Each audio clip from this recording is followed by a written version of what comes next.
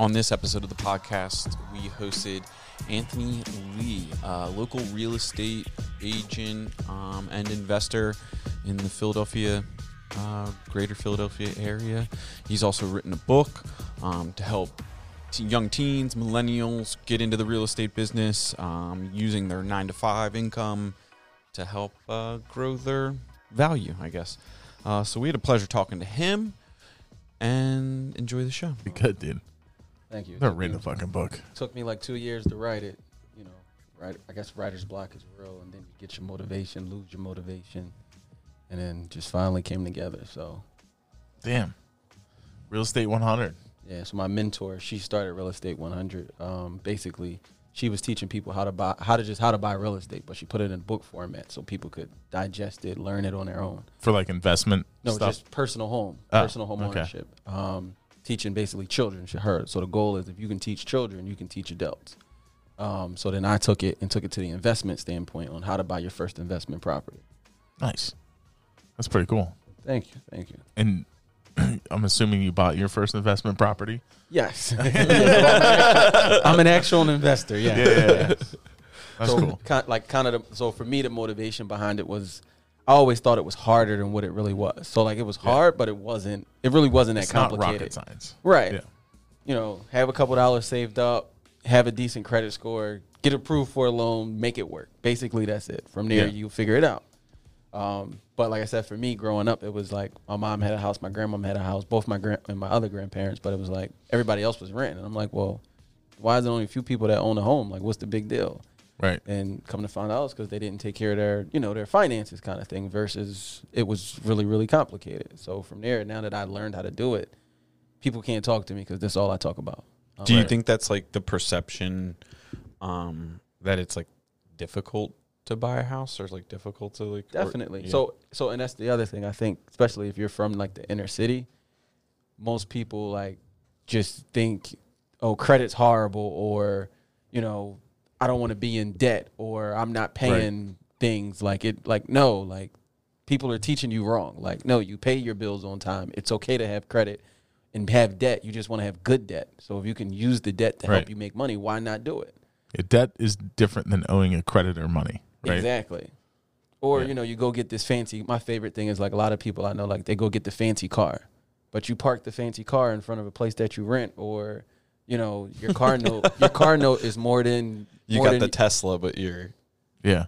Well, see, in the city, You we got the see extension cord running out the window. we see the charger. So like my favorite, like everybody I know, like they got this cool charger with the Hemi, and you're like, I know you're paying $600 just for the charger by itself. Yeah. dude. Our one buddy just got rid of his charger to get a Dodge Ram. Yeah. He by the end good of upgrade. having that charger, dude, he hated it. Yeah. Dude, he was done with the charger, moved on. So is that where you grew up inner city, like Philadelphia? Like tell us about that. Right. So for me, I grew up, yes, definitely West Philadelphia. Okay. Then my parents moved us out to the suburbs in Yaton. So I went to West Catholic High School, basically went to private school, but grew up in the environment, in the inner city. My friends, they went to public school. So I always say I got the best of both worlds. Right. I got to learn, you know, I would say in my community and outside my community. And then I got to pick and choose what I liked, what I didn't like. Yeah. So from there, for me, it was like, all right, I got to figure out what I want to do. But most of the people I knew that was really supposed to be successful, what I thought success was, you know, were people that were doing things illegal per se. Sure. And it was like, well, if you're going to do something illegal, or you're going to play sports, like, is that all I have, or is that all I can do, or I'm just going to work and just barely be getting by. So for me, it was like, I got to figure this out. Like, I don't want to do anything illegal, but I don't want to just be living and barely getting by. Right. But I followed the path my parents had set forth for me, go to school, go to college. But like I was telling you guys earlier, I've always had that entrepreneur spirit. So I started up my landscaping business at the age of 12. I worked for one gentleman, my neighbor. He was paying me like $30 for the week. And I'm like, this is horrible. Like, I'm cutting all the yards. All you do is weed whack and talk to the clients. Yeah. You know, flirt with the moms and stuff. And Yeah. I'm doing all the hard work. So I worked with him for a year. Second year, I started my own business, just lawnmower, walk down the street, cutting neighbors' grass. And then from there, it just grew. And I did that all the way through college. I paid for 2 proms in high school, and then put a little money in my pocket through college. And then once I realized, like, well, I can't cut grass and I still need money, I started cutting hair in college as well. So I was just Something that always fucking grows. See, You know what I mean? if it's not hair, it's grass. Yeah. You know, so it worked. And then I also started selling CDs and DVDs in college before the internet went crazy, put me out of business. You know, so then next thing I know, you know, I'm like, all right, I got to figure it out. And then I started selling pornos to the kids, to the basketball and football players. That was what, I was like, all right, I still got a window, you know. And then again, that was short-lived. Then the internet got better on campus, so they didn't need me. So I'm like, Damn. right. So, but all during that time, I was still trying to figure out what I wanted to do. I initially went to school not for sports medicine, because my mom, she's a nurse. So I originally went to school for sports medicine, just trying to follow that path. So that didn't work out. I ended up almost flunking, being on academic probation by my sophomore year, and I had to switch just to graduate. So my thing was, what can I do to graduate on time? So I ended up changing to early childhood elementary education. So I'm like, I'll be able to graduate, and I do like kids. Like, I used to coach basketball, so I'm like, all right, I'll make it work. But as I was doing it, it's kind of like, I don't know. It's got to be something more. Like, I want to be the teacher, but it's got to be something more. Like, I got to figure something out. But I ended up meeting one of my cousins at Thanksgiving one day. He pulls up with a Maserati. So right. like I said, everybody I know. Wow factor. Right. Fancy cars. Like, you selling drugs? Like, what are you doing? And he's like, no. His aunt was a realtor in New York, and she told him, like, he had got some money. He bought a property. And he's like, no, like, I got my 9 to 5, and I got a property or two, and that's how I was able to afford to buy this Maserati. And I'm like, what? Like, it's not making sense. I got it. You got a house, so you got a bill. He's like, no, I got a house. They pay the mortgage. They pay me to live there. The money that's left over is my money. Now I can afford this Maserati. Sure. And I'm like, interesting. And he gave me the book Rich Dad, Poor Dad. It's a great book. And from there, I was, you know, my mind was shifting instantly. Yeah. So all through college, I'm reading books. I'm going to networking events. I don't know if you guys are familiar with the DIG group. The DIG group? Yeah. No. Diversified Investors Group. So they have, they're like a real estate investment group. And they have different networks throughout basically Pennsylvania. And I would just go to the meetups and just be a little fly in the room and just listen. Right. So I always knew, like, all right, I'm picking it up. I'm learning. I'm going to figure it out. I actually tried to get my first loan in college, but I got denied the loan because I was like $100 short in like my income. And I was buying a little $35,000 house. I just was like trying to figure it out. Like, I'm going to just try it. My mom's like, what are you doing? They can't give you a loan. I'm like, mother, I'm over 18. They can give me a loan. And they're going to give it to me because I filled out the application. Right. You know, so again, coming from that background, she's like, you need to be responsible. And she didn't understand, like, Yeah. no, I don't need to be able to really afford the house because somebody else is going to pay me for it. Like, we'll figure it out. But again, it's like, no, you got a house. Like, we grow up, you get a house and you just live there. That's it. So for me, once I got denied, I said, all right, I'll figure it out. So I went and got a job working for the Yaden Borough doing sanitation work. And it was cool. I think I finally made it, like, as an adult. Like, I'm making, I think, like $25 an hour. I got laid off after my first year on New Year's Day. Budget cuts. Right. I went out. I bought me a truck. You know, I'm still living in mom's house, and I'm thinking I'm rolling. So I'm like, Mom, I tried to do it your way. It's not going to work. And mind you, while I was there, though, I did take advantage of having a job. I bought my first property. My first property was a duplex. I basically had a little bit of money saved up. My first property, I paid $75,000 for it. My mortgage was $600. The tenant on the first floor paid $600. So the second floor, $700 in rent as a first-time home buyer. You're supposed to live in it for a year. So, you know, after that year, now I'm making cash flow. And from there, it was basically off to the races. I just need to figure out how to save more money and start buying properties. So, you know, once I got laid off, I started really trying to figure out how to be an entrepreneur and get into real estate. So I had met with a gentleman who took me under his wing, and he basically let me bird dog for him. And then I would also help him, like, do rental leasing. So, like, I would help other landlords and him basically place tenants in property. So I did that for about 2 years after getting laid off, and that was when it really, really clicked. You know, like, familiar with Temple campus? Yeah. Oh, yeah. I went to Temple. Oh, you did? Okay. What year? I graduated Temple in 2011. Okay, so then that's when I just hit the campus doing the real estate. But I mean, you've seen the development and the transition. Oh yeah, I saw it even in high school. Everybody up here even knew about it. Everybody up here was already investing down there. Seriously? Mm-hmm. But see, Yeah. So I take it you might have had some friends that if they went to the school, their parents would buy them a building. Oh, for sure. They would just buy up the house and then they would rent all the floors out. Oh, yeah.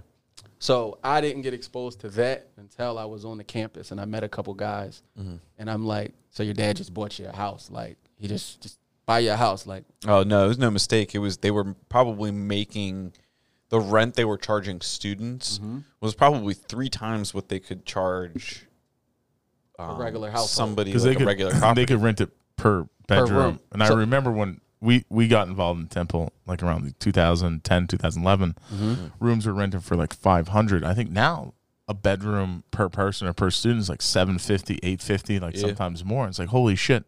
You get like, they get like 5 guys, 3 guys per triplex. And the triplex is like the way to go because you get 9 people in there. So, and I was going to say that. So that was when I was just doing a tenant placement, happy making $200, $300 per a door. lease, right? Right, per lease. Yeah. So I'm getting paid like every week off of some of the buildings had 12 doors in it. Sure. And like you said, like, it's just like, but again, I'm still confused. Like, so your dad just bought you this whole building and like he's paying me to lease it up for him. Like, and then I'm meeting other guys that they're doing a new construction down there. So that's what they were into. Him and his father-in-law were early to the game. Nice. So, and that was when the market, it was still wide open down there. It was super saturated. So were also the homes. Right, the homes were also wide open. There was no backs of them. You walk in the door and the trees growing through the basement, and people living in. Yeah, I went in a house. I tell everybody about the house I went into, and somebody had pulled a whole tree into the house. They pulled it in. They pulled a tree. Like this tree was 20 feet plus. Like the whole tree was in the house. Okay, and I'm like, what kind of drugs were you doing? Yeah, dude, I remember. And I grew up in a very small town in Montana. Okay. Went to school in North Carolina, came up here. I've never seen plight or poverty like the way I saw it. I walked into that first place. We walked through the front door and you could immediately see the backyard. I was like, huh. Right. And like you said, and people live there. And then I'm looking, there's like extension cords ran from like home to home and up and down the floors. And there's water pouring in, but you got people living in there playing like PlayStation, Xbox. And I'm like, fuck, like this is rough. And then, they're selling the unit and these people are like, yo, I live here. And they're like, well, you don't really live here. You're just kind of squatting in here. You don't, and it's just like, that was like, whoa, but now you look at all those streets, they're all fully developed. It's pushing outwards. It's pushing out. Like it's pushing. And the question is like, where does the poverty go? And like, what happens with that? And I think it's a big problem with Philadelphia and other major cities is gentrification happens. They don't know where to put poor people. Right. And the most simplistic form, but you probably have people, you got to say the people who are still figuring it out. Whatever, man. But like, you know what I mean? Like, cause I think the world has a poor problem. It's like I see what you're saying. You see what I'm saying? Like no one thinks about as gentrification. Everyone thinks gentrification is good. What do you call it? People that are still figuring it out. They're still figuring it out. I mean, like I don't even know if you can say figuring it out. I don't even know if you guys are either of you correct, honestly. Because some people are just if you're happy doing what you're doing, who gives a fuck? Yeah. No, honestly, that's my thing. And then, because like yes, we're financially savvy, but like that doesn't mean everybody has to be. Yeah, that's kind of like a No, so you're right. So I love the conversation about gentrification, and that's why I say like I really think it's culture background. So like how we were saying like your father-in-law and you guys were already aware of what was going on. Yeah. But the people like when you live in that environment, it's survival.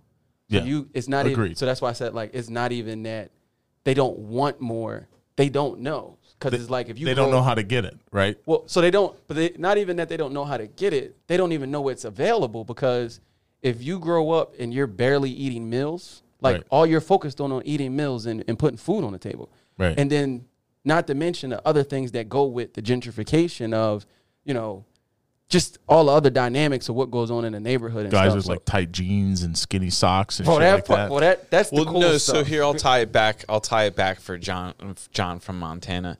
Like Justin Reines, our friend, recently went to Alaska like by himself and took a bush plane to drop him out to hunt.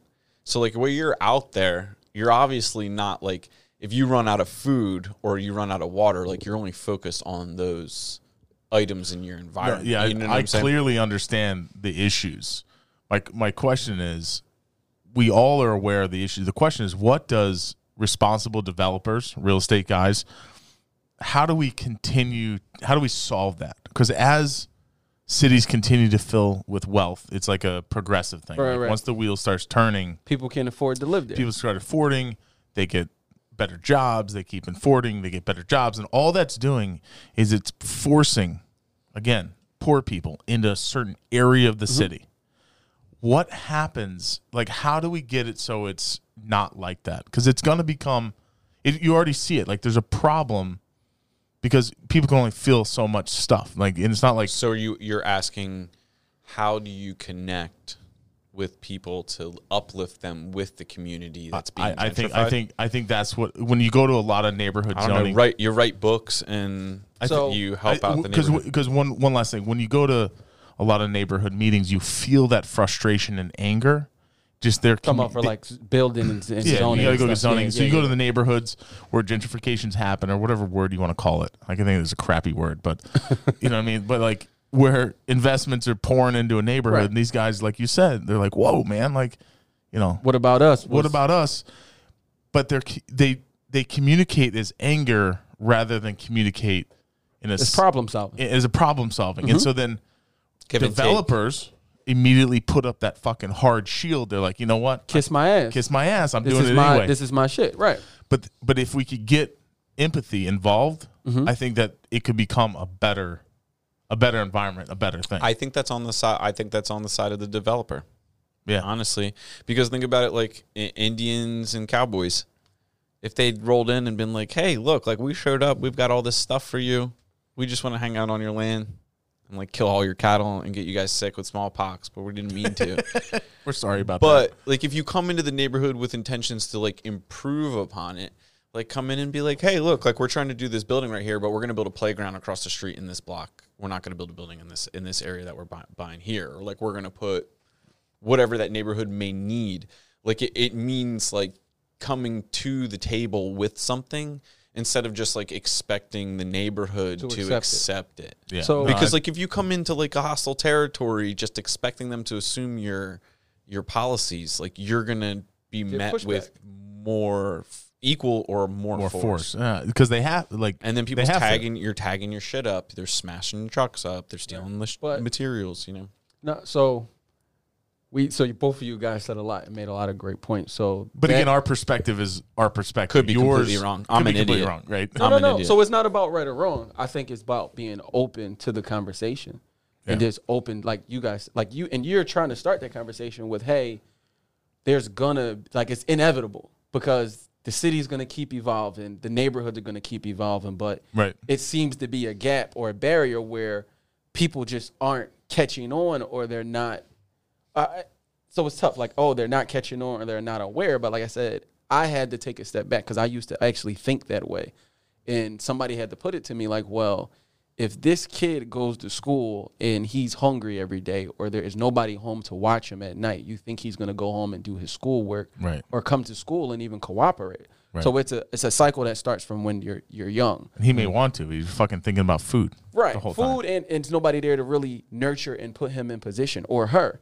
But that also goes to what you guys are talking about.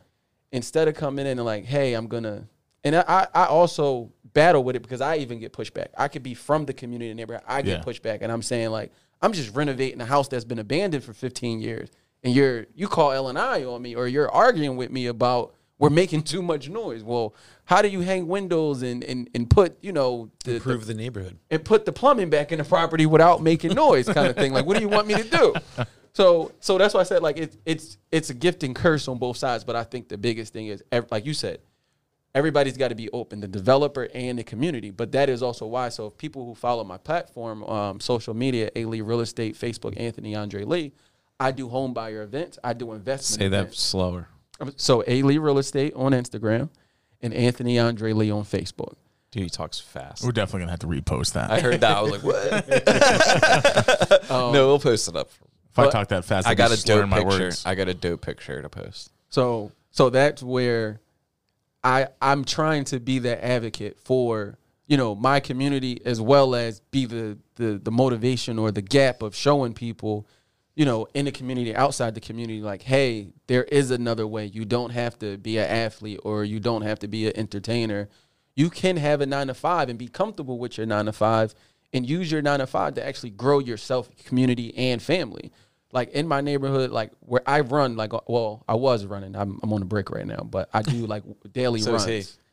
Yeah, for a while. It's all right. It's all right. You'll get back out there. Yeah, I wish I knew which was the explosion one because I hated it. But like I run, and basically I can hit almost all my rental properties in like a 5-mile run. Where are you? Like what? In West Philadelphia. So Overbrook. I don't know if you guys like just say from St. Joe's all the way over to like University City. Okay. So like that's my Pretty big, pretty wide area. well, if anybody doesn't know, He runs fast. He's a fast runner. well, you just clear the mind. That's how you clear your mind, and you can decompress throughout the week Why'd with you all stop the running? nonsense. So I'm going through like some physical stuff, and my doctor's like, "Yo, you got to chill. Just take a break." Ran too fucking hard. It's the steroids, dude. They don't want them to get too big. Yeah, I just can't wait to get back though. So once we get through this, I'm like, man, and especially the weather's so great. So it's like I can't wait. So when you host these events or real estate events, and you have people from the neighborhood come, do they just come for like the free cookie and lemonade, or are they like, or people like actually like, huh, this is opening my eyes? Like, how is the? Because I think what you're doing is amazing and awesome. Mm-hmm. How do people receive it? So it's twofold. So you have some people who want to come in, and some people just want to be a naysayer. Like, it's not true. It's not possible. It's like, how is it not possible? I'm showing you. I'm telling you things that I've done. Yeah. And then you have a lot of people who come in and get the information. Like, I have some people who come to all my events. Like, literally, just saying the last 2 years, I got a few people who've come to every event. And I'm like, you still haven't bought a house. You still haven't taken action. And then you have some of the people who are just like, yo, point me in a direction. I'll figure it out. Sure. So there are some people who do take action. From a home buyer's perspective, not last year, the year before last, I did like my best in business from just a home buyer's perspective. I sold 85 properties with my team. And then outside of that, every year, like we're just constantly helping more people become aware of the home ownership process and even the investment process. Right. Do you think what drove your initial, like, to pick up the pitchfork and go forward and take on the responsibility of kind of like educating the community, is noble? What, like, were you just kind of like just trying to help people out? Did it start with one person and you were like, hey, look, like now I helped a couple people out, and then you were like, you know what, I could help more people if I kind of did it on a platform? Like, take us through that. So it's kind of twofold. So initially, I did it to get my name out there. So it's like, how can I get my name out there without paying for marketing? So it's like, my thing is I love being around people. So look, I'll put events together and just tell people what I do. And from there, it kind of grew. So, and then it got to the point where, as you guys see social media, it evolved. So it's like I had to evolve in order to keep up with, especially the kids that are younger than me, with what they're doing on social media. So now I'm constantly doing. Do you have a TikTok? I don't. I'm not that good yet. Don't fucking do it. I'm not that good yet, but I've been creating videos, and I'm just constantly like, I've been like Gary Vee. He says, look, they're either going to delete you or they're going to learn something and they're going to love you. And some people, and that's how my majority of my business has grown because of social media. So the initiative, like you were asking, basically, one, to help people. Two, it helped drives my business. I see that. And then, like I said, the main key factor is like, it just like you guys are doing. It allows me to meet so many people, and I honestly get deals from just keep connecting and building with people. So it's just, the more people I can help, the bigger we can grow. The more people this can stretch to. Have you ever helped anybody that has like surpassed you? So He's gonna be like, nah. No, so it's tough. So I have one friend who I've helped him, but he was already like trying to figure it out. He was already on the way. He was already figuring it out. So I would say not necessarily surpass me or even that I'm the top guy, but I am the guy that a lot of things go through, good, bad, or indifferent. So whether you need me to be the person to just get you contractors, whether you need me to help you find funding, most of the people in my network, they're going to call me, one way or another. And I'm okay with even if guys are going to surpass me, because, the goal is like, all right, one time I'll get the check, the next time you get the check. No, I don't want to be the guy that always has to get the check. I like that.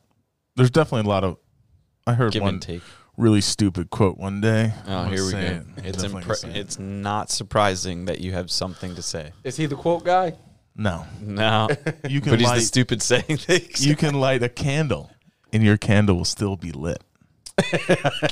You can light a candle. You can light someone other's candle with your flame, Right. You can light somebody else. but your flame is still going. Do I light your flame?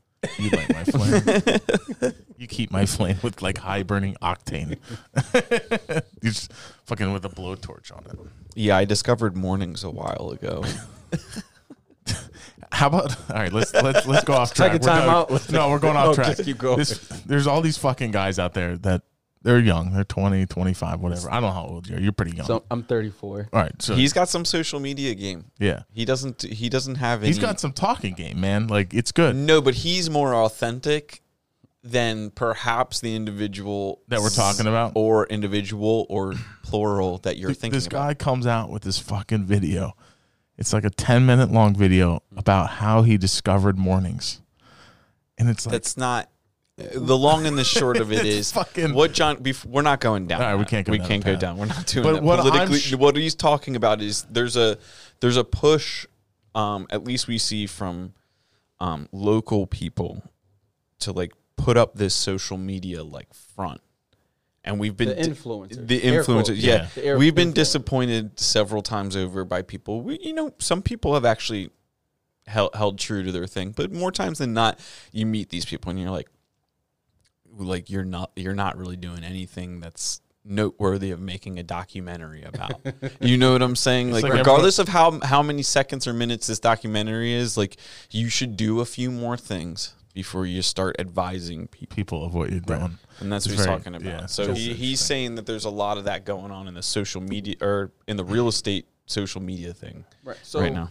So I'm kind of torn. So like for a while, I tried to stay away from the social media influence. Like guys like try to like, hey, will you be my mentor? No, I won't be your mentor. Like I'm still trying to figure it out myself, but I can help you. You know, I can consult you. I can help you, whatever.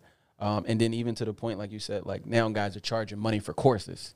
And like I know a guy, he's bought 2 houses Yeah. in like 5 years, and he's charging people like money for courses. And I'm like, how? Like, because of social media, like you basically can just tell people like, oh, I did that, or walk by a house and take a picture. So We had that happen to us. Oh, dude, now you want to talk into Mermelstein? Yo, I get a call from one of our guys on site, Jose. He's like, yo, man, there's a bunch of guys walking around the house. They're like in loafers and shit, walking up and down. I was like, Okay. they're saying that they're looking at work that the concrete guy did or whatever. He's like, I gave your number to the guys. So I get a call, and it's this real nervous, stuttering, bluebell kind of kid. Okay. I did my dad's looking for, like He's got the spill. He's fucking spilling. Yeah. And I'm like, We buy who distressed told properties. you? No, it's like, who told you to come? He's like, well, This is a brand new house. brand new house. He's like, the contractor said he did some work there. And he's like 6'6", 65-year-old dude. I was like, dude, there's nobody that's ever worked on our site that's 6'6" and is a builder. We're the fucking builder. Right. He's like, well, he told us to come by, and like he did the foundations and the framing and all that. I was like, dude, nobody did that. And I get a call from one of our subs, one of our framing contractors. Like, yo, man, like you're gonna have some guys walking through. I was like, dude, I am on the fucking phone with this stuttering fuck. Like, you gotta tell me what the fuck is happening. So I merge them together. They both weren't expecting it. Okay.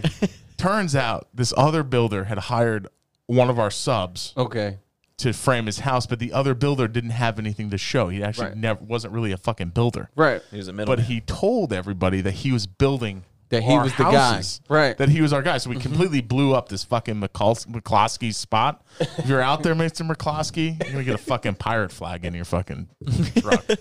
What an asshole. Nah. So Yeah, sorry. No. You're good. So I mean, Sometimes you got to just let the moose go. So no, I understand. I understand what you're saying. A lot of people aren't authentic, or there's some people using social media to be able to get over on people who don't know. Yeah. So like a lot of people have to do their due diligence, but that's why I said for me for a long time I wouldn't take a title, and I didn't like charging people. So like once a year I do one event maybe that I'll charge people for, and that's like a full day boot camp where you're gonna eat, we're gonna go Run your rental properties.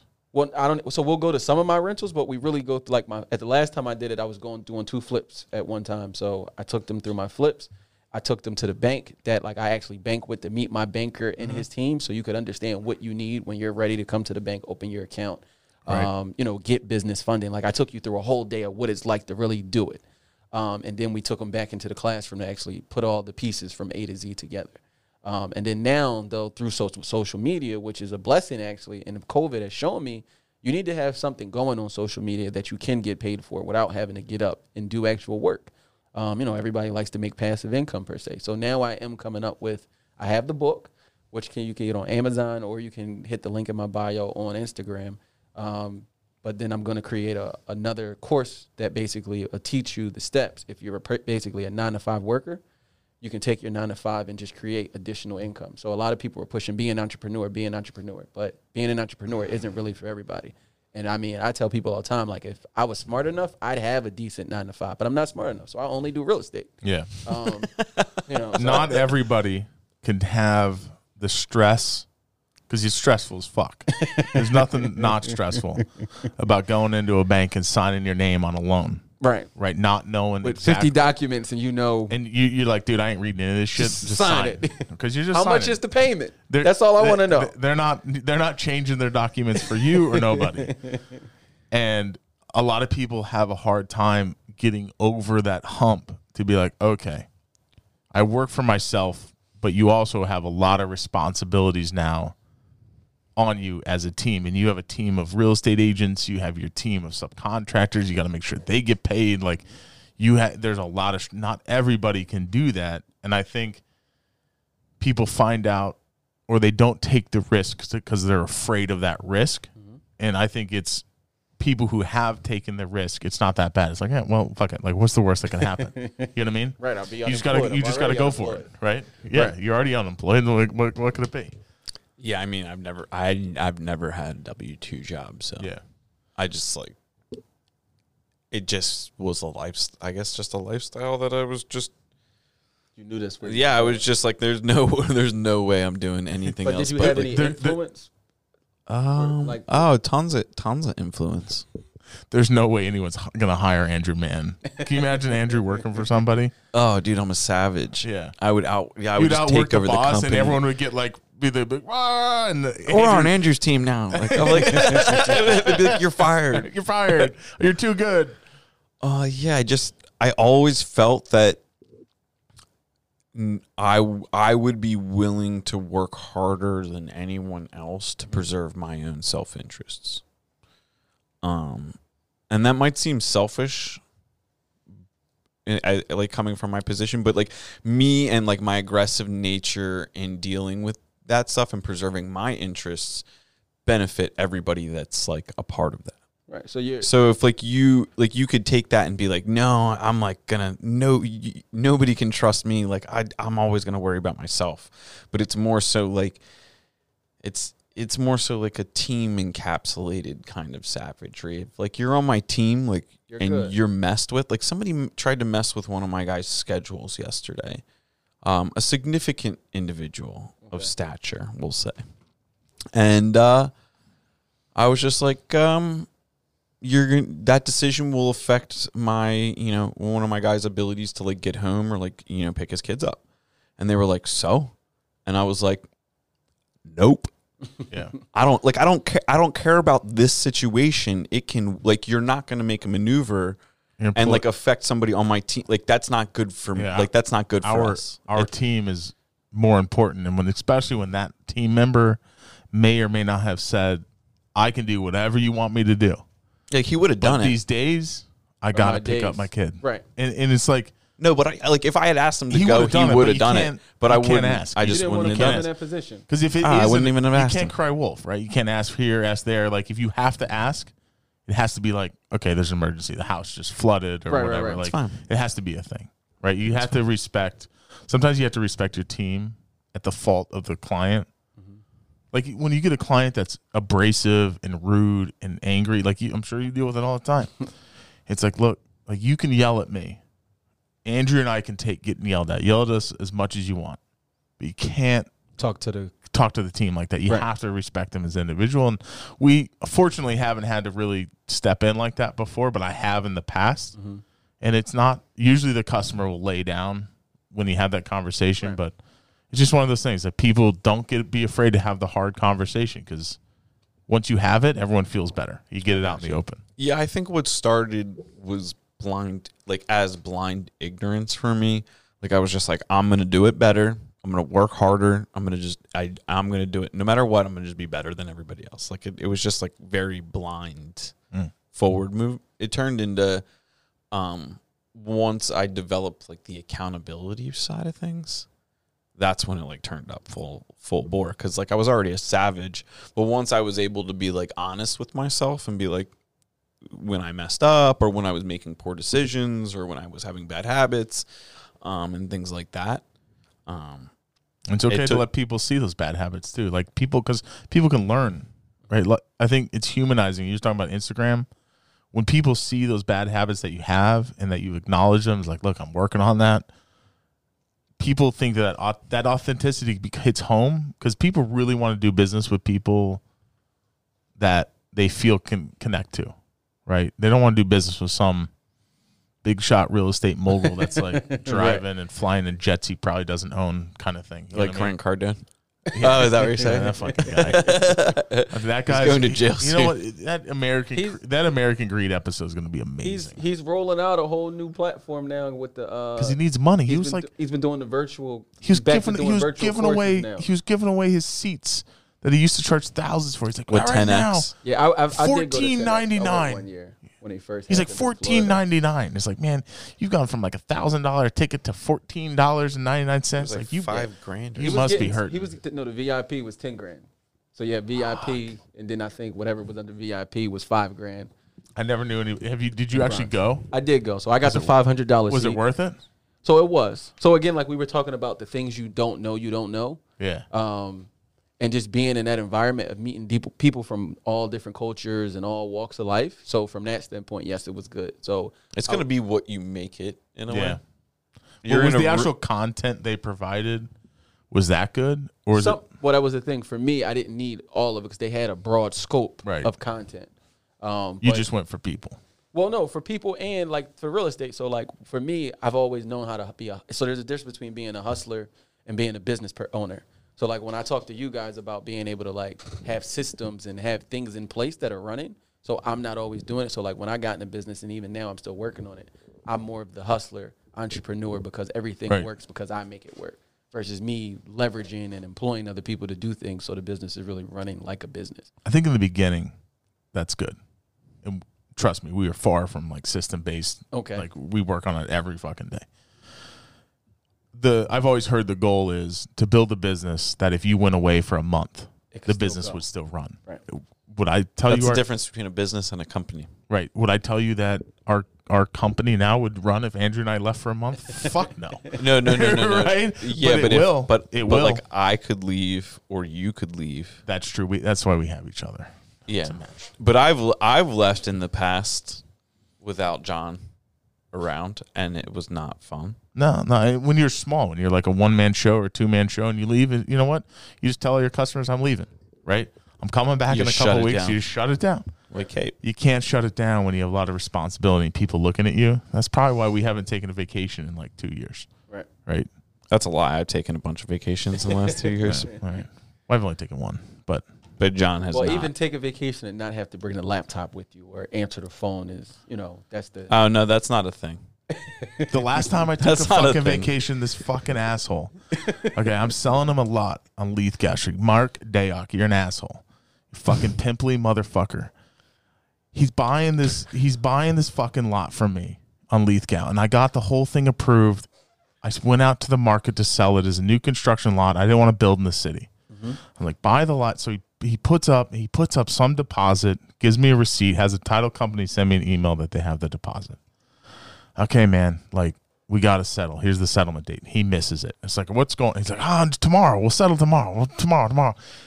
I think 3 to 4 months this shit went on. It's like, oh, man, the end of the week. I got the investor. You can call him. So, like, he patched me in with different people. Mm-hmm.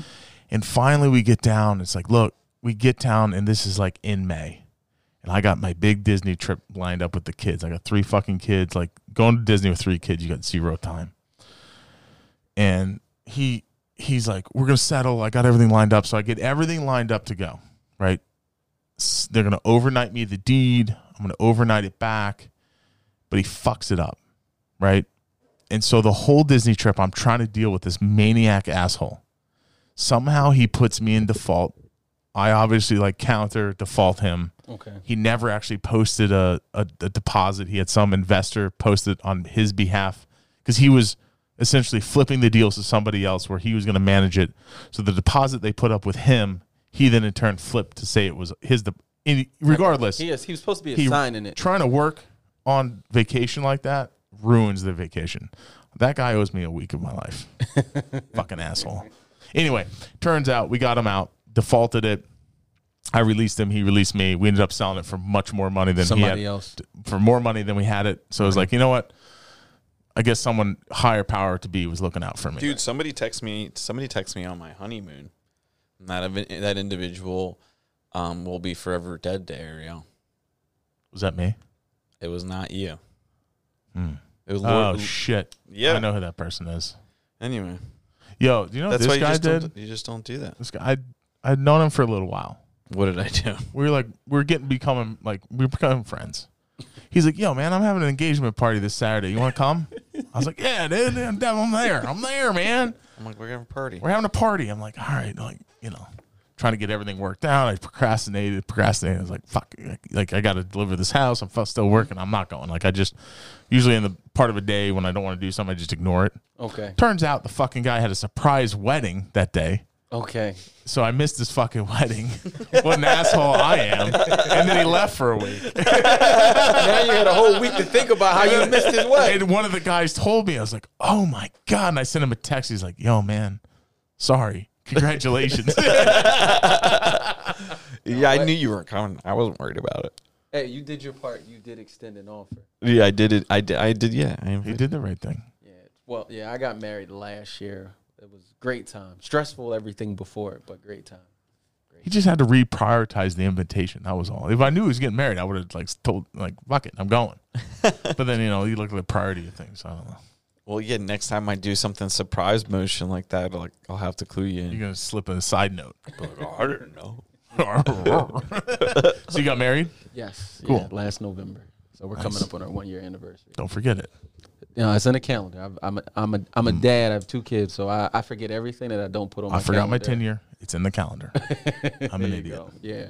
So everything's on the calendar. So part of, like you said, having systems is one of the things I tried to add in and being accountable. So it's like, can't say I didn't know. Like, if I didn't put it in the calendar, it wasn't important to me. We got married on August 1st, so it was easy to remember. Okay. Wife walks in. It's like 8:30 at night. She's like in lingerie. I was like, hey, what are you dressed up for?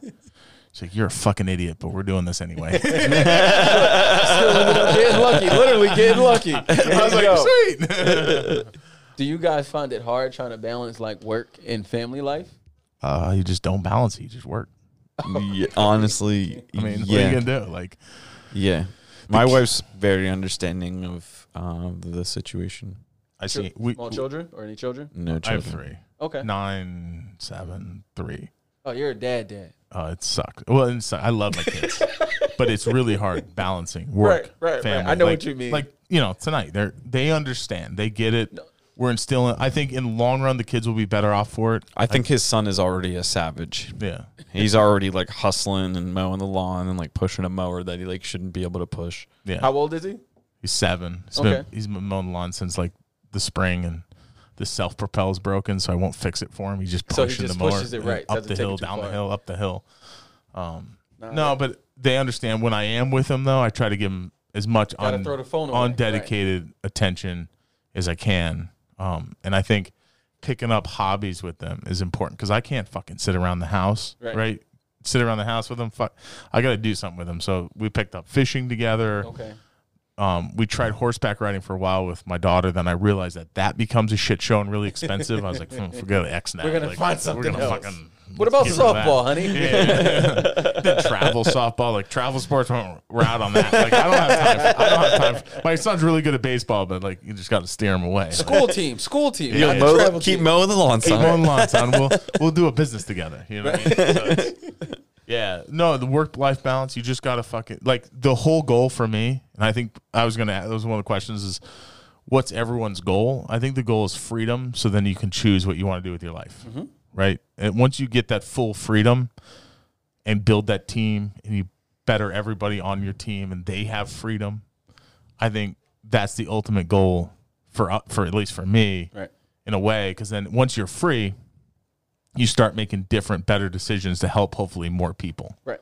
And to do better in the world, because I don't think God or anybody put us on the earth to work 9 to 5, die, have a retirement 401k that gets passed on to kids, and then they work a 9 to 5, die. Like, that's just a sad fucking life. Right. Let alone if you even have time to enjoy those years of retirement. Oh, dude. I want to enjoy it now. Yeah, people look forward to retirement for 65 fucking years. Right. So Then they get there and they're like, oh, my body can't really do much. I can't even enjoy my money. I can't even enjoy it. Now, so that goes back to the point of, like, at this point for me being an entrepreneur, I couldn't see anything else. I can't see anything else. And then, like, when you asked about goals, like, for me, my goal is to have enough properties that is bringing enough cash flow that, you know, my wife could choose to go to work if she wants to go to work. Or my mother, both my wife and my mom both work at hospitals. So COVID definitely opened my eyes up that I'm not working, one, hard enough, two, I'm not thinking big enough, because they shouldn't have to go work in an environment that could possibly cause them their life. Tell him what you told me the other day. Oh, about pen nurses? Yeah, hear this shit. Pen nurses, if they get COVID, they don't get paid time off. Interesting. Because why? Because the stipulation is if you failed to use your PPE while you were off premise, you probably contracted COVID because of your negligence. So they're saying that the PPE is 100% effective, Which is not. Data came out today. I haven't had a chance to read it. I'm a reader. But apparently in the 80%, I briefly glanced over it. It was in the 80% of people that contracted COVID said that they were religious about wearing masks. What they don't realize is the COVID. And like very persistent. So like there's a lot of things, and I'm not a scientist, so there's a lot of things that I think aren't completely understood, or there's, you know, procedurally, like, yes, the mask as a function works, but like the mask only works is like if you take the mask off and then you dispose of it. Like if you're reusing the same germ-infested mask, it's like no big deal. And that's what everybody's doing. Fuck you. Everybody's doing it. I got yelled at this guy in Wawa. I like had my mask down. I forgot to put it up. I was like tasting my coffee, which I think you got to make sure you mix the right fucking coffee.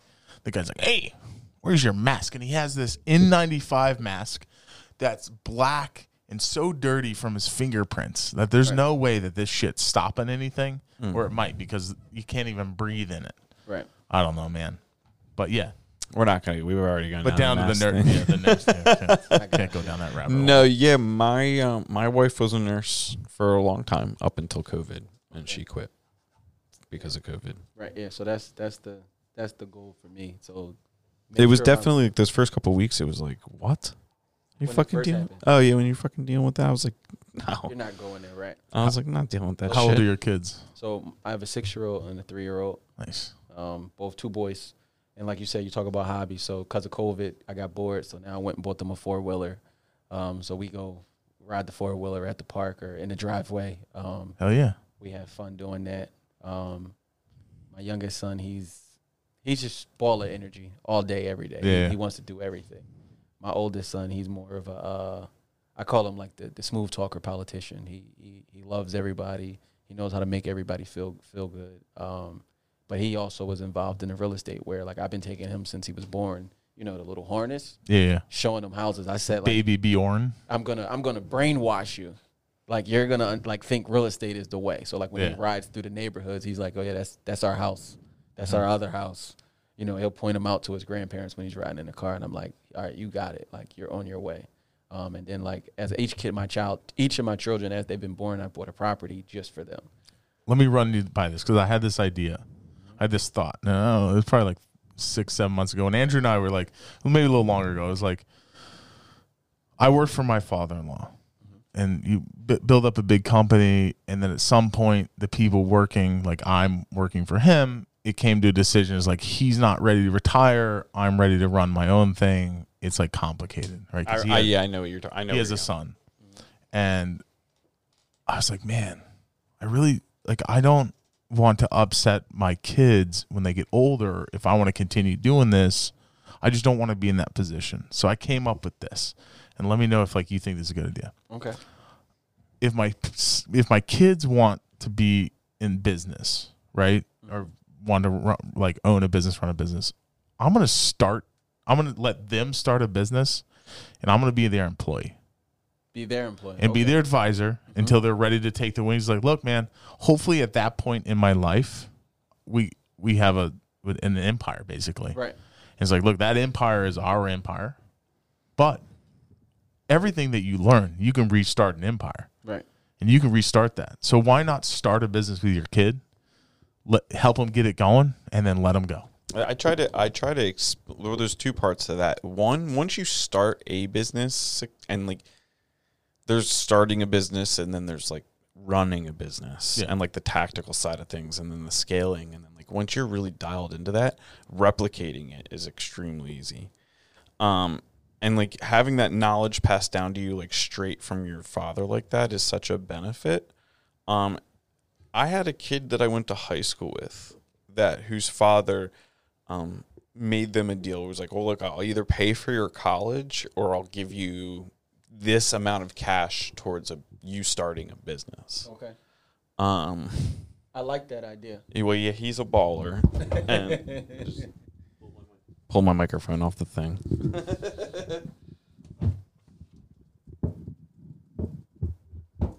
But anyway, the idea when I heard that, I was kind of just like, wow, like if you ever had the means to do that, your kids are just going to blow it either way.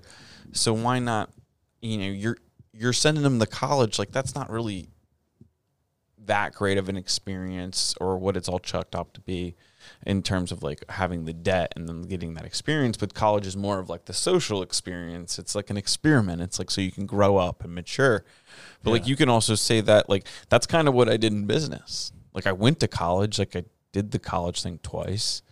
But I also did the business thing at the same time. So like it took me years to like get perceivably successful, and I still have a long road to go in like my opinion. But I have learned lessons on like the back, like I've learned the most brutal, and like I didn't have that many mentors. I didn't have a father like taught me business. Like, you know what I'm saying? Like I just learned it like the hard way. Right. And like there's a little bit of value to that. Right. So like I don't know that like I don't know.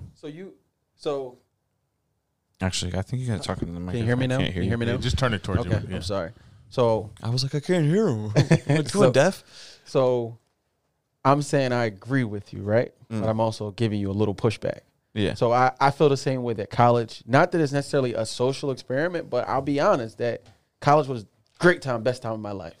Like, forget the debt. Like, I didn't come out with a whole lot of debt, but I think the debt was worth it between the experiences I had with meeting people, just the trials and tribulations that I went through trying to get through college. Like I said, I was flunking out my sophomore year. Like that test right there for me showed me I could make it through anything. But I don't know if I had jumped into like business or the real world at that age, I'd be able to handle adversity. So I feel like college also was a buffer to help me get that maturity and to be ready for what was to come. But I also love the idea, like you said, your one friend with the business. So that's why I said I have those properties. So I have. Oh, he blew all the money. But I also feel like that comes from his whole life. He's been blowing stuff. That wasn't just something he started when he got. Oh, I would 100%. That's on the I would 100%. We'd all agree that's on the parents to like be like, look, man, you're shit. Right. So for us, and like even coming like so for me, I'm first generation technically entrepreneur.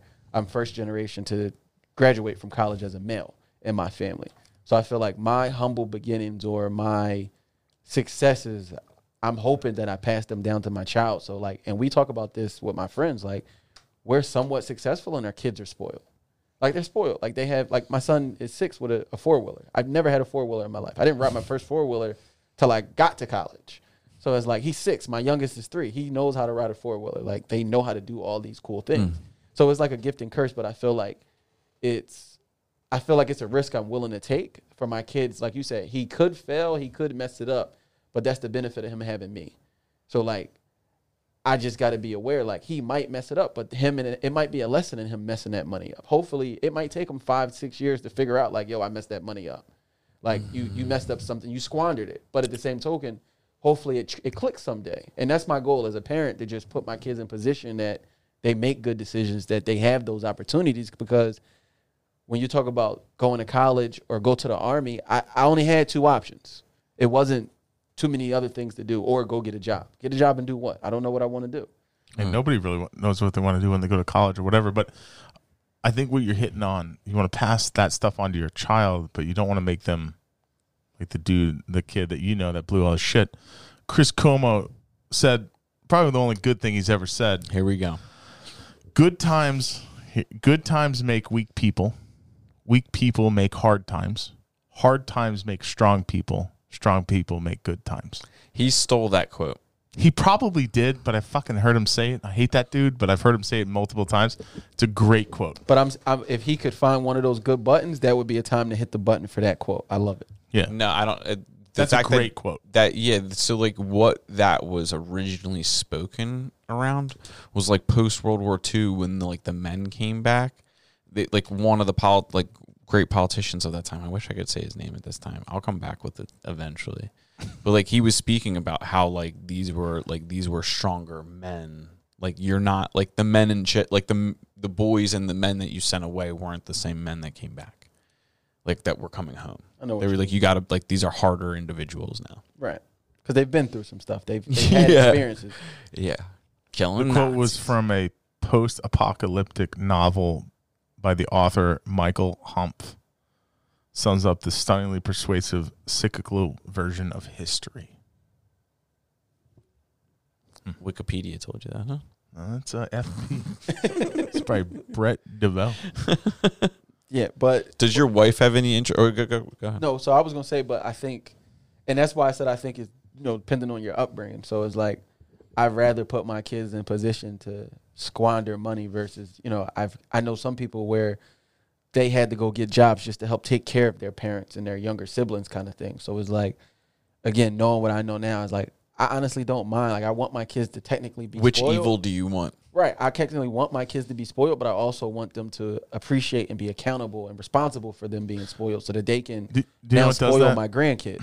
Just give them around a bunch of friends that'll kick their ass if they get out of line. You know what I mean? No more play dates. I fucking hate play dates. We're going to play date today. You got something you want to talk about right now? So we don't. So we don't do the play dates as much because my circle's kind of small, and you just let the kids play naturally. They go outside, they play. At least they play, they figure it out. There's no like arranged play dates. But I got some buddies that they got arranged play dates, and their kid's like 8. Like, dude, this is so strange. Like you scheduled a time a week ahead in advance because you're too busy or you're not like whatever. What if the kid has a bad mood and doesn't want to play that day? You know what I mean? Because that happens. Right. No, I get it. But again, I think that's just more so their environment per se. Like, but that's a bad environment. Playdates is going to form a bunch of weak kids. Get me out of here. Yeah, it is. So, but again, that's why I say like, hey, my goal for my kids, like, even if they don't want to do business, like, hey, I got these properties set aside for you that, again, you can go to college. We're paying for the college through the properties. If you don't want to go to college, you want to start a business. Or like I had one friend, I didn't meet him till college. He spent 2 years traveling. Then he went to college. And I'm like. Could have been the best thing for his life ever. But when I met him, he was so mature and he didn't care about school per se.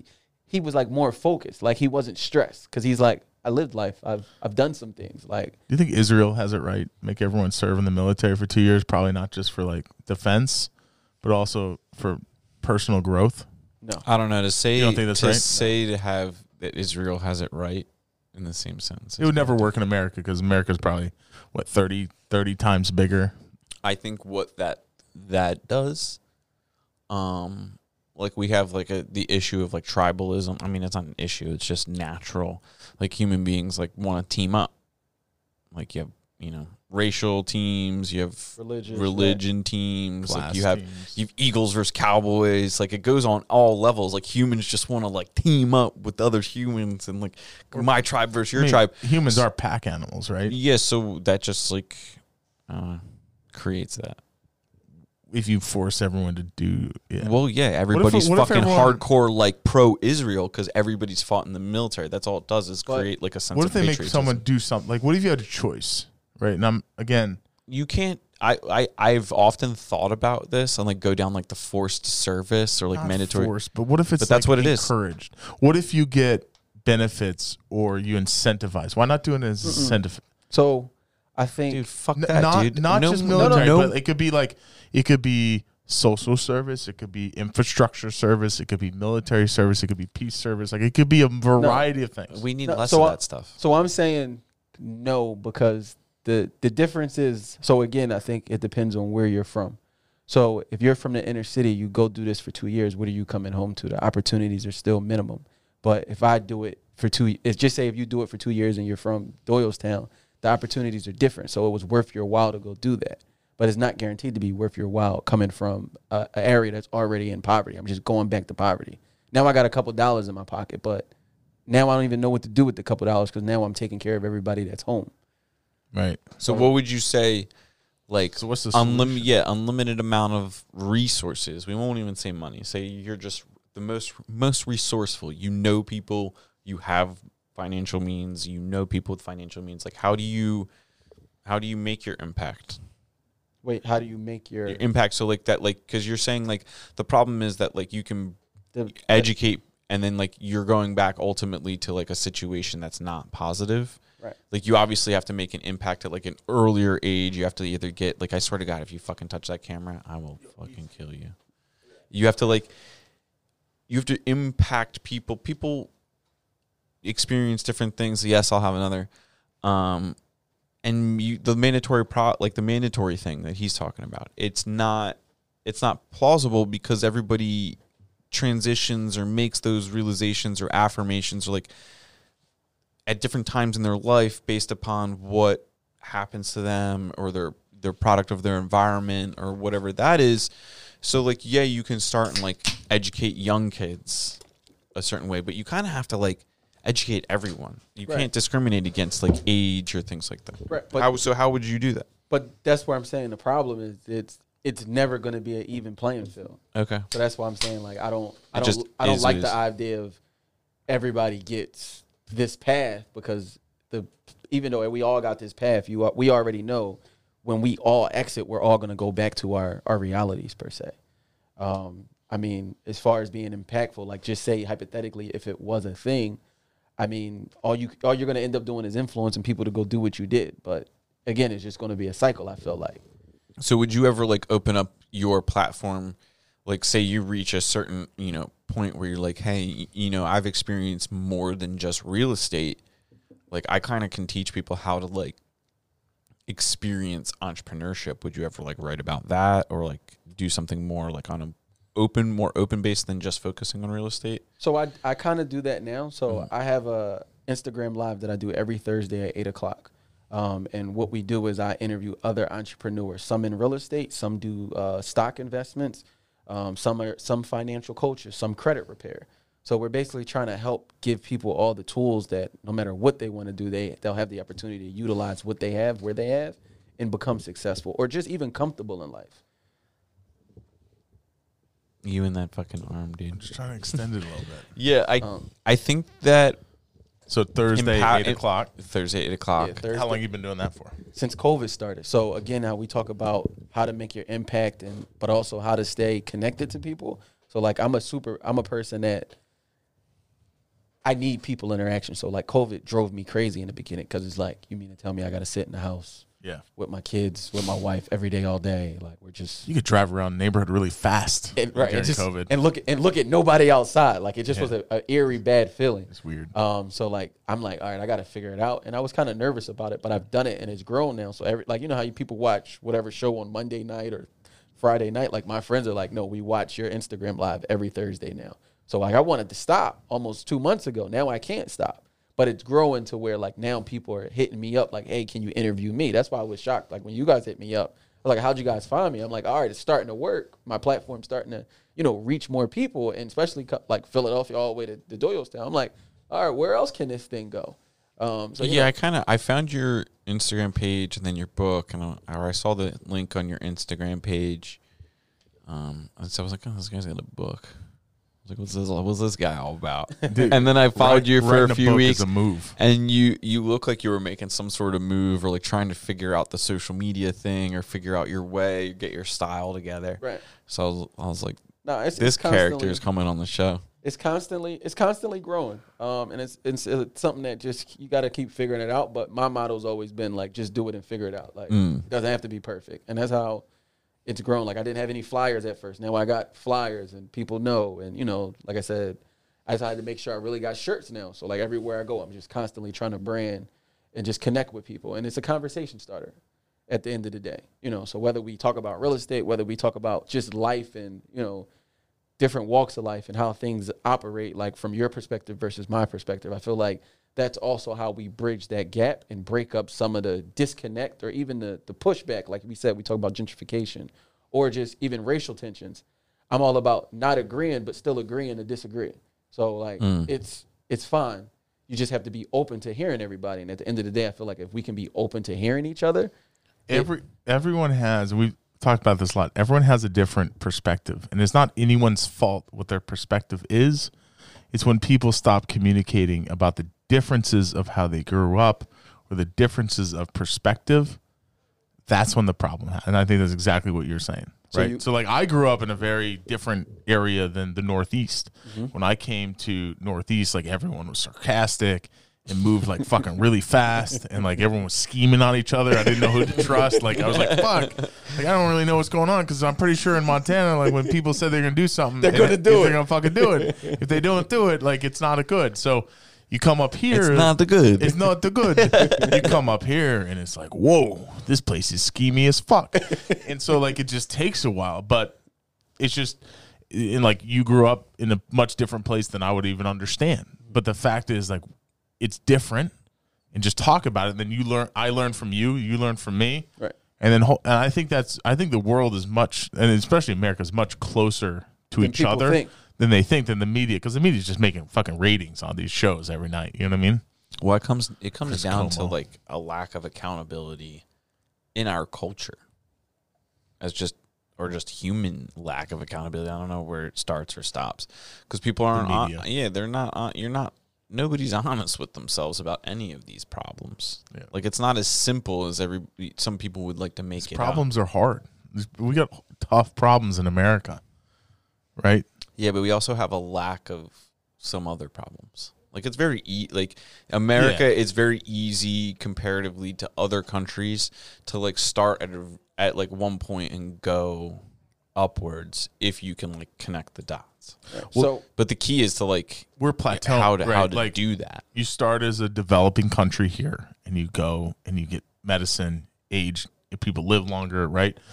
Income levels increase, and I think America has plateaued. And the question will be, how does America continue to rise, or does it do like every other culture in the history of the world, and it starts to fall? Right? How do we jump as a culture? I don't know, be nicer to each other and make more jokes. I think make more jokes. I don't fucking know. So, what do you? I was gonna let you. He's like looking over at the corner. I was gonna test your joke out on our podcast. No, so I get what both of you guys are saying. I'm more so, my perspective on it is just tough, because depending on where you come from, you feel like so when we talk about problems, sometimes it's like, hey, I get that there's a problem and I'm willing to deal with it or even be accountable to it. But it's kind of tough when to even take that challenge on when you already come out the gate feeling like you're being slighted. You know, so from like that perspective, it's kind of hard to even get to that point, or even, like you said, push it as a whole, because some people are starting down here. Some people are starting here. Some people are starting here. Yeah. And it's like, and the thing is, you also I feel like you do have to have some separation. Not everybody can be equal. That's what makes America great, in a sense of you can be competitive, and right. it is up to you at the end of the day. But at the same token, it's like some people do have to jump over more hurdles than others. We just need more mentors in the world. No, I would agree with that. I would say my statement on like lack of accountability would just be like no one is living up to the expectations they have for everyone else. Like as individuals, like people we want hold others more accountable than we do ourselves. Everyone's walking around with like these people or these politicians or Trump or Biden or whoever like the person is of the day is like, it's easier to make somebody else the problem. It's like, oh, this person, blah, blah, blah, I can't believe that. And I'm like, look at yourself. Look at yourself in the mirror and have an honest moment with yourself and think about it. Like, is this what I should be like, do I have myself in like completely together? Should I be like focusing a little bit more energy on maybe my physical fitness or reading a little bit more or like, expanding my network or like people get so they're not honest about that. Some people do get bogged down with that. So like, that's something that I know when I talk to people, they don't necessarily like my take on it because my thing is like, I don't watch the news that often. Yeah. Agree. I mean, it's tough sometimes. I have to disconnect from social media because it can be overwhelming. Yeah. But at the same token, I do have to at least stay in tune with the gist of what's, going on per se.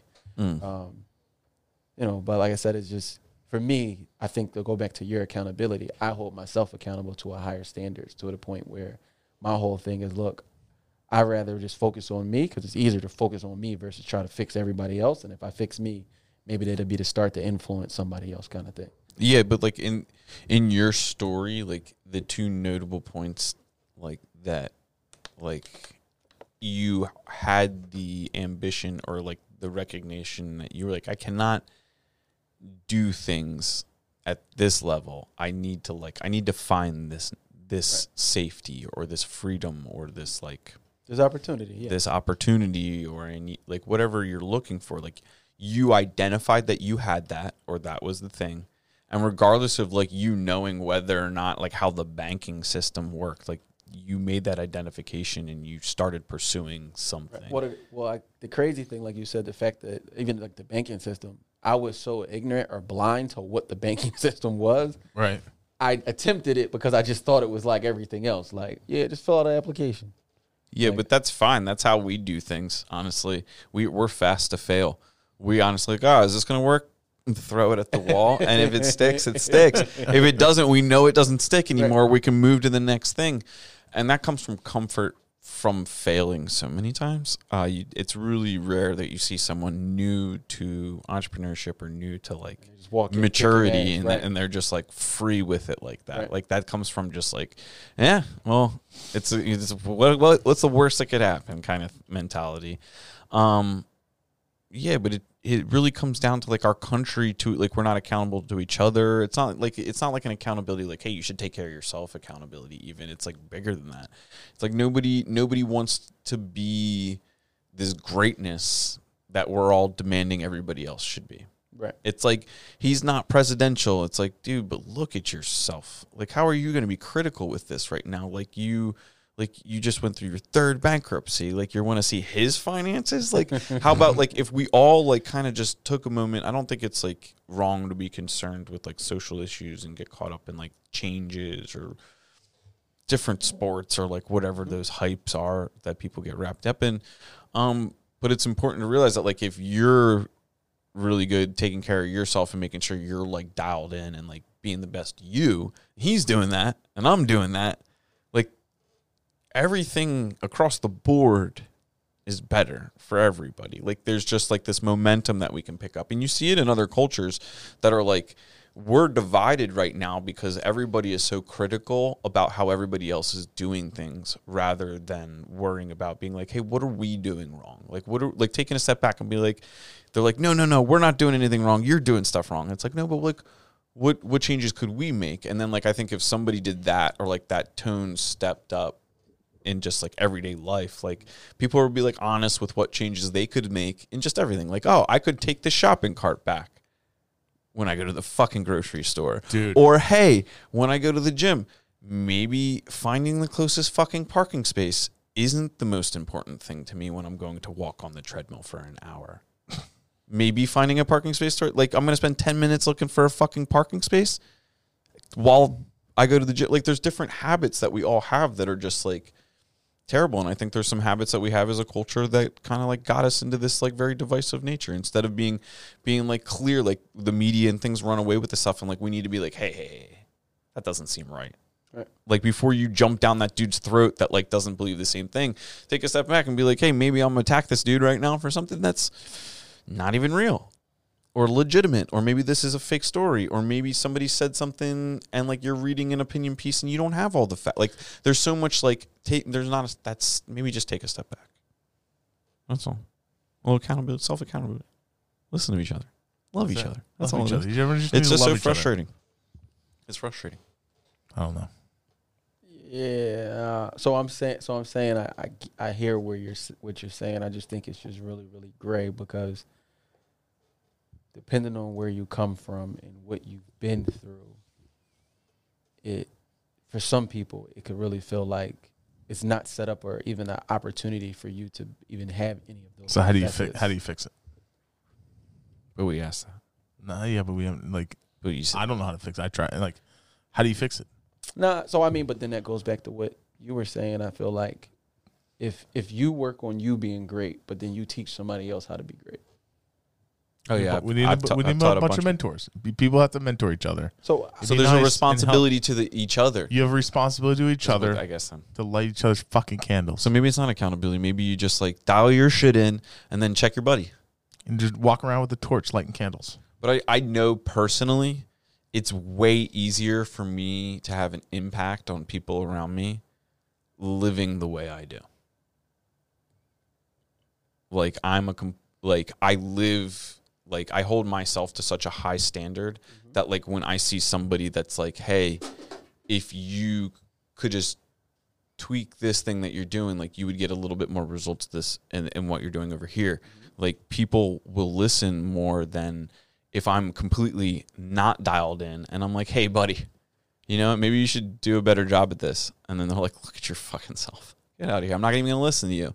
But if, like, you yourself are in check and, like, you're, like, because, like, you're the same example where, like, you've put in the time, you've made the sacrifices, like, you've learned lessons, and now you're sharing your lessons. Right. But, like, nobody would listen to your lessons. Like, you'd be the 2-deal and 5-year guy walking around fraudulently, like, sharing your fake lessons. Right. So, like, you had to be accountable to yourself first, and then, like, then you had, like, the responsibility to, like, but, like, you sharing your lesson was really just you being accountable to yourself to, like, try and build your business. I think it's really cool. I haven't read your book. Mm-hmm. I got it in my shopping cart on Amazon. It's ready to go, dude. There's only how much is it? $19.98. How much of that do you get? Like, how does that work?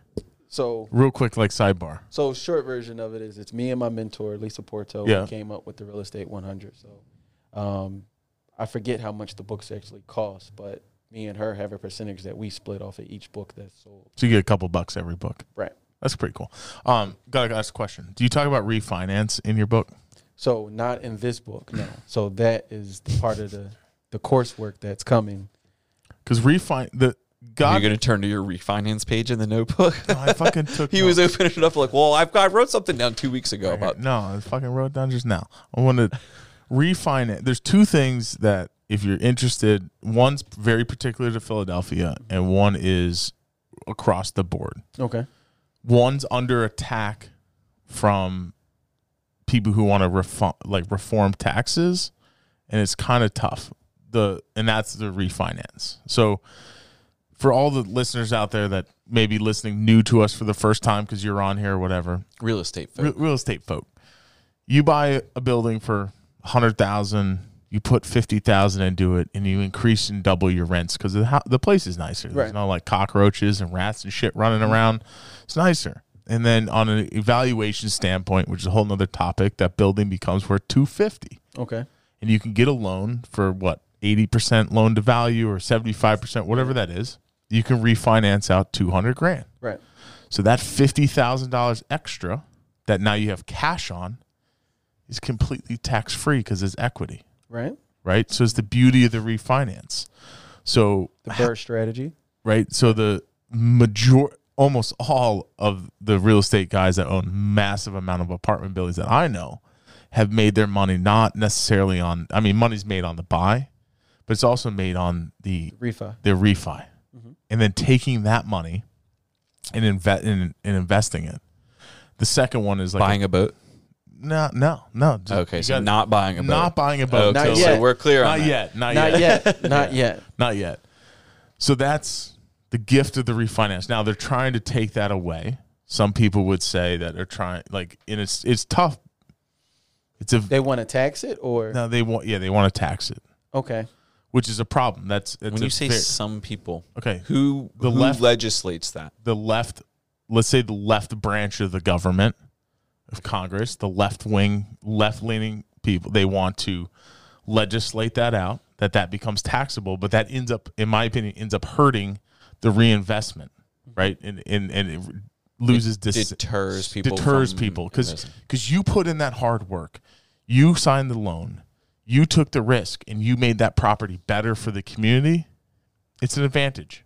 Right. You should be able to reap the benefits of that. Who's the local taxing municipality? Does it go to like the local municipality? That'll be a federal tax. So it goes to federal. They want to make it part of like the federal. Okay, I disagree with it. Then. So the only thing I could say to that, I feel like when it becomes so like real estate in general has become popular. Home ownership has become popular. Being a real estate investor has become popular, just like all other things on social media. Right. So I feel like the government per se, when it becomes more of a well-known thing and more people are getting involved with it, now they got to regulate it. Too many people are going to reach success. Too many people are going to have. See, you're saying that they want to change it so it slow it down. It slows down success. Yeah. So I mean, it's just like a lot of the. You really think they're that smart economically that their policy is like driven by that? So that's the thing. I don't really think or try to figure out that part. I just know that if too many people get their hands in the pot, like, because just think about it. It would be just like too right, like you said, like, how do we change things? Well, it'd be, why would you change something like that if it's supposed to be good? But now it's not good because everybody's doing it, kind of thing. So you're saying in all things almost that there's always going to be some people not doing it and some people doing it. Wait, say it one more time. So like almost in all things that we're doing, business, life, real estate, or whatever we're doing, there's always going to be some people that are doing it, or some people that are doing it, some people that are figuring it out, and some people that are just like either not there yet, and then there's some people that are just like never going to be there. Right. So the good, bad, or indifferent of that. But then, like we were talking about with that government part, my opinion on it is that, you know, as things get popular and things become, you know, seem easier, like you said, more people in my circle are buying properties and doing the refi, and they're like, we do refis because we don't want to pay taxes on the flip.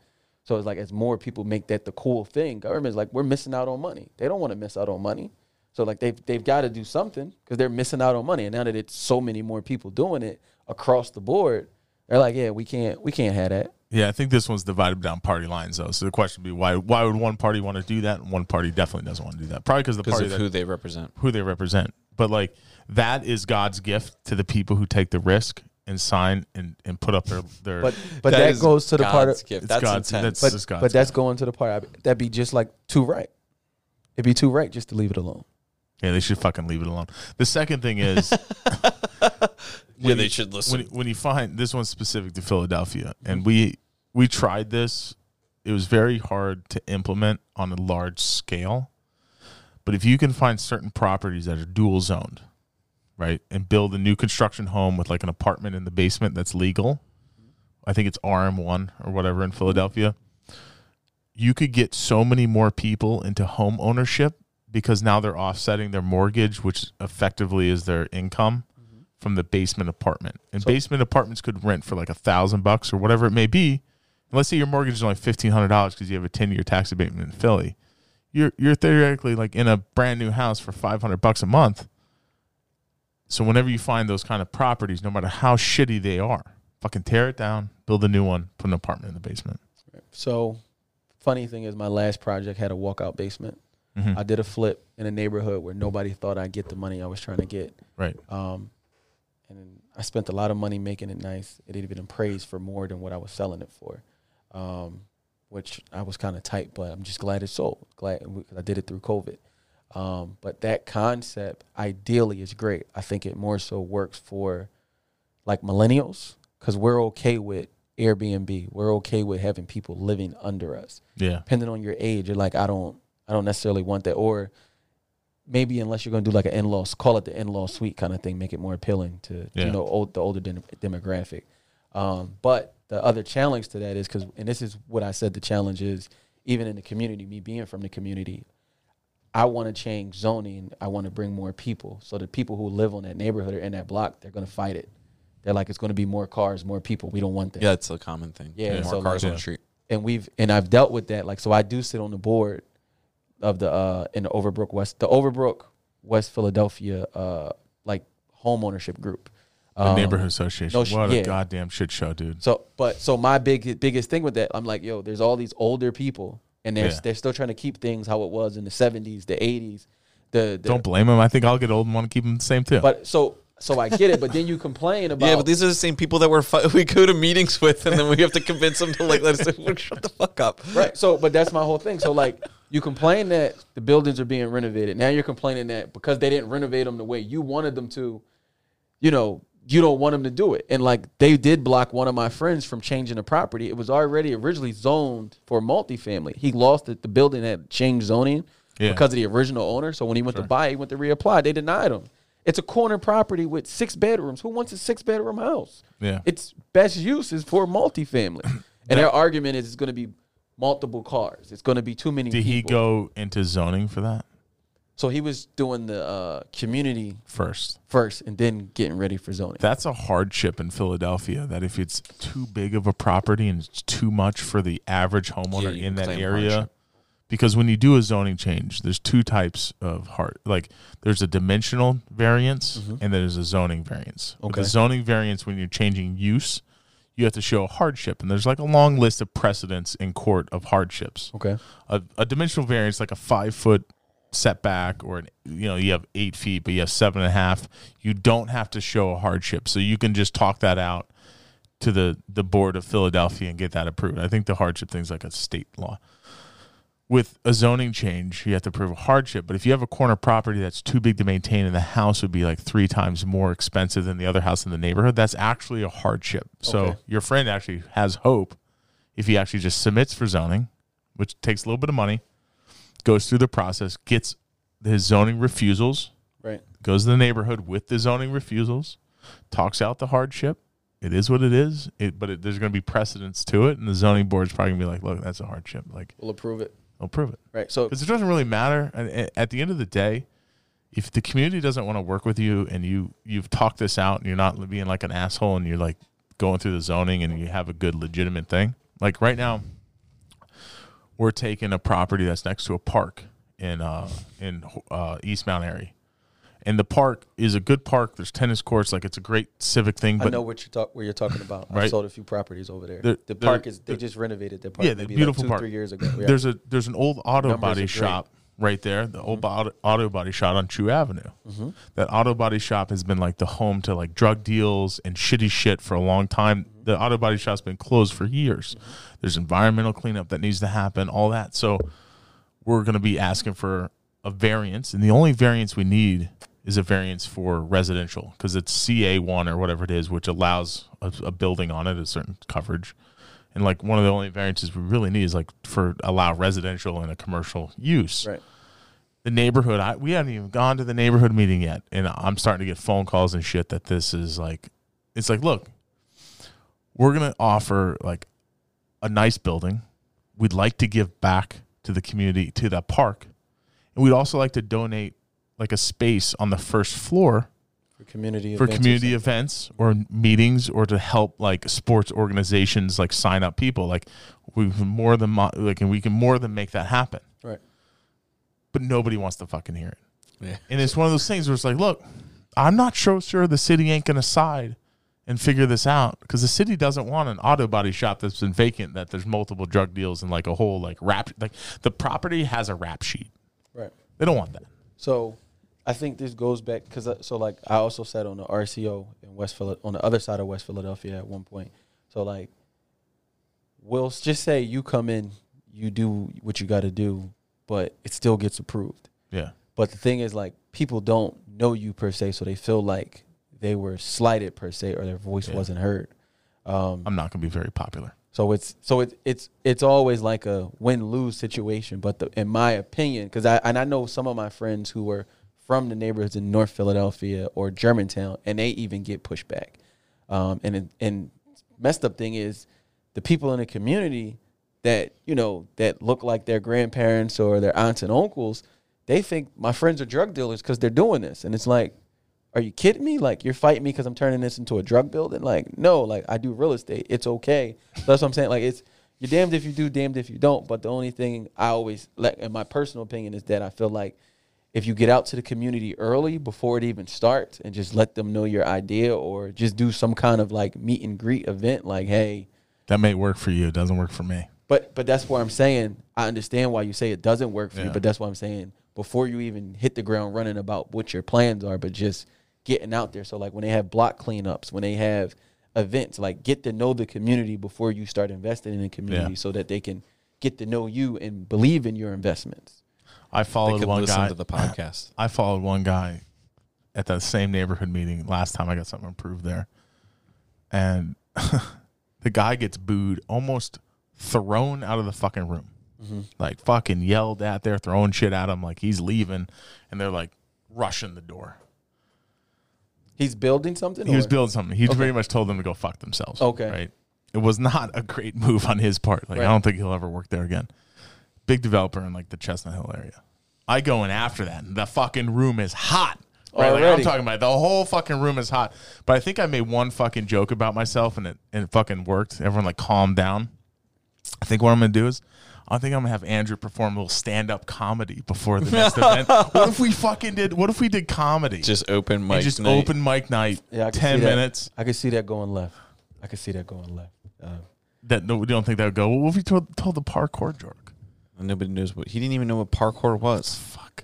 Yeah, I'm telling you that I don't know. Kiss the babies, help do some cleanup, help sweep old lady Mary's sweep steps or something, And like I said, just genuinely spend time in these neighborhoods, like especially if you guys have concentrated areas that you want to work in. We're building in it now. I think we're doing a good job. But that neighborhood is very divided. Like there's and good blocks, bad blocks, So that's everywhere in Philadelphia, but more so in there. But that pocket where you guys are right there on the edge where like overnight it changed, but you still got some stragglers going on. And like we talk about, how do you combat? You want to make it better, but then you also don't want to push people out. But then you also got people who you don't necessarily need to be pushed out, but they need another opportunity. So we'll just say they need another opportunity. But so that's where I would say next time you guys are there, let me know. Like I'll come up there. Me I have to reserve. I have to reserve the corner for the drug dealers that we're going to displace. No, but you could say, hey, like, and that's the thing. Like I said, my cousin taught me something that I didn't know. So it's just like, and a guy, like especially from the inner city, you're impressed not easily, but you're impressed by things that you think is important until you found out they're not important. So it's like, if you come down and, you got the fancy car, I don't know what kind of car you drive, but if you got the fancy car. Diesel trucks. So you got the cool trucks. Guys want to see that. Some people do appreciate that, and that's a segue for conversation. Or you guys, do like the old school guys used to do in South Philly, pull out the wiffle ball bats and play baseball in the middle of the street. I'll school them. We'll bring Drew Rico with us. But that's why I also say, like, next time you guys are down there, let me know. I'll come down there. I love looking at projects, and we can share each other's platform to help get the word out. I don't know if you guys are familiar with Jumpstart Germantown. Yeah, So another story on that. We're close with them. So Ken Weinstein, right? You know Ken. I know Ken. Everybody knows Ken. We're doing a project. You know Stan. I don't know Stan. Old guy Stan. Okay. No, we have a deal with Ken. Okay. We're buying lots. It's this old Tudor mansion. Okay. It's called the Farlawn Mansion on just one block off of Germantown on Pelham. Okay. The mansion is 15 or 20,000 feet. It has some of the oldest wood you could ask for in America. Okay. Right? It's fucking old. Like that wood in those places, those trees are thousands of, you could. Good wood. That ain't going to fucking burn kind of wood. Like it's so good. The roof's plated. It was used as it's squatting. They want to divide it up into multi. So like he needs a variance to put 2 condos in it. Okay. And then to do that, he needs to subdivide off the back basically 4. He wanted to do 2 twin units, so 4 units, tons of room. We were buying the 4 twin units. He's part of the Start Germantown. Like, he is running that from what I understand. Right. I don't know him that well. He had all the surrounding neighbors supporting everybody, right? Even the Russians across the street that like renovated a house without ever asking anybody and put a bunch of apartments in it. Like, he even had their letter of support. Right. He goes in, and it was like he came to that meeting. Yeah, he asked me to go, and I was like, all right, I'll tag along. My hot take on the meeting was people were very convinced that an 18,000 square foot mansion should be listed and sold because there's definitely somebody that would buy it. So And like the whole argument, first off, Ken, no offense, I respect the man and his efforts, but he doesn't do a good job introducing himself. no, he sounded like an asshole. He comes off very condescending. He comes off like, look, this is who I am. I'm this great guy. And everybody's like, fuck this guy. I already know you're up to some shit. And I'm sitting there watching him like, does anybody reel this dude in right now on this speech? It was like this huge thing. And so he came up against this energy that he kind of created himself, in my opinion. But that goes to, I feel like that's because of his past. So he's been to meetings where he's met opposition. So he's come out now. He's got the armor on. Yeah. So it's not necessarily Ken, because Ken is a good guy. I have, like I said, I've only done the events with him. I took the course with him. But I have some good feeling about it. I have bad feeling about it. But I feel like just not being there. But normally, you know, when you hear things like that, it's like guys come in, they got the armor on. And it's like you said, he already knows they're going to be looking at him like. No, we go to a fair amount of these meetings. I couldn't open it up. I'm usually pretty good in front of John went people. after him. It was great. Yeah. John was like, so, the building. Right, but that goes to my point of. I told the COVID joke, didn't land well. The energy, you can set the tone for the energy if there are people who are like actually in the community that know the people kind of thing. You had this old dude. But he did do that. Ken had people staged in the room. We would sit in people's living room and like talk to them about the project. And basically, every surrounding neighbor just didn't want to see the building be demolished, and they wanted to see it be saved. And they could say, all right, well, we can build 4 homes. So what ended up happening was Ken tucked his tail, hid. We went with 2 houses there. Instead of 4. Whatever. They're 2 singles. We're going to build the same houses we just built on Clearview. We're going to build them there. Ken's going to go get more of a buy right. Like I think the plan's going to be completely buy right. He could probably put more units in the building now. I'm not sure what his intentions are.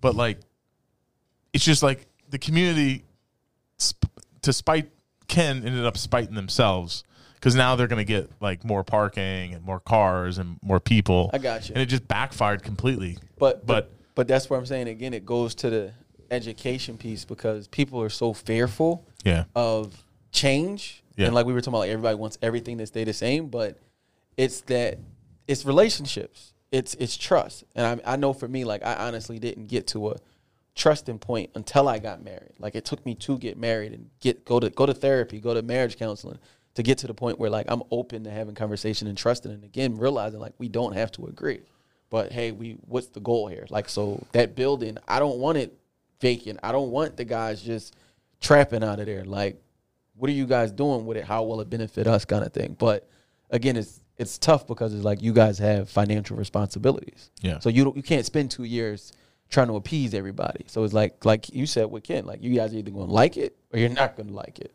You know, so it's like, you win something. There's a balance. I would be interested in getting involved more down there. No, if you were doing anything down, I mean, I like that. I think if we continue to build good stuff and we do what we say, it like eventually maybe, and we go in front of that neighborhood enough, like they'll know you as the comedian, like the stand-up guy. Dude, this is crazy jokes. You look pretty fit. You should do a fit class at the park.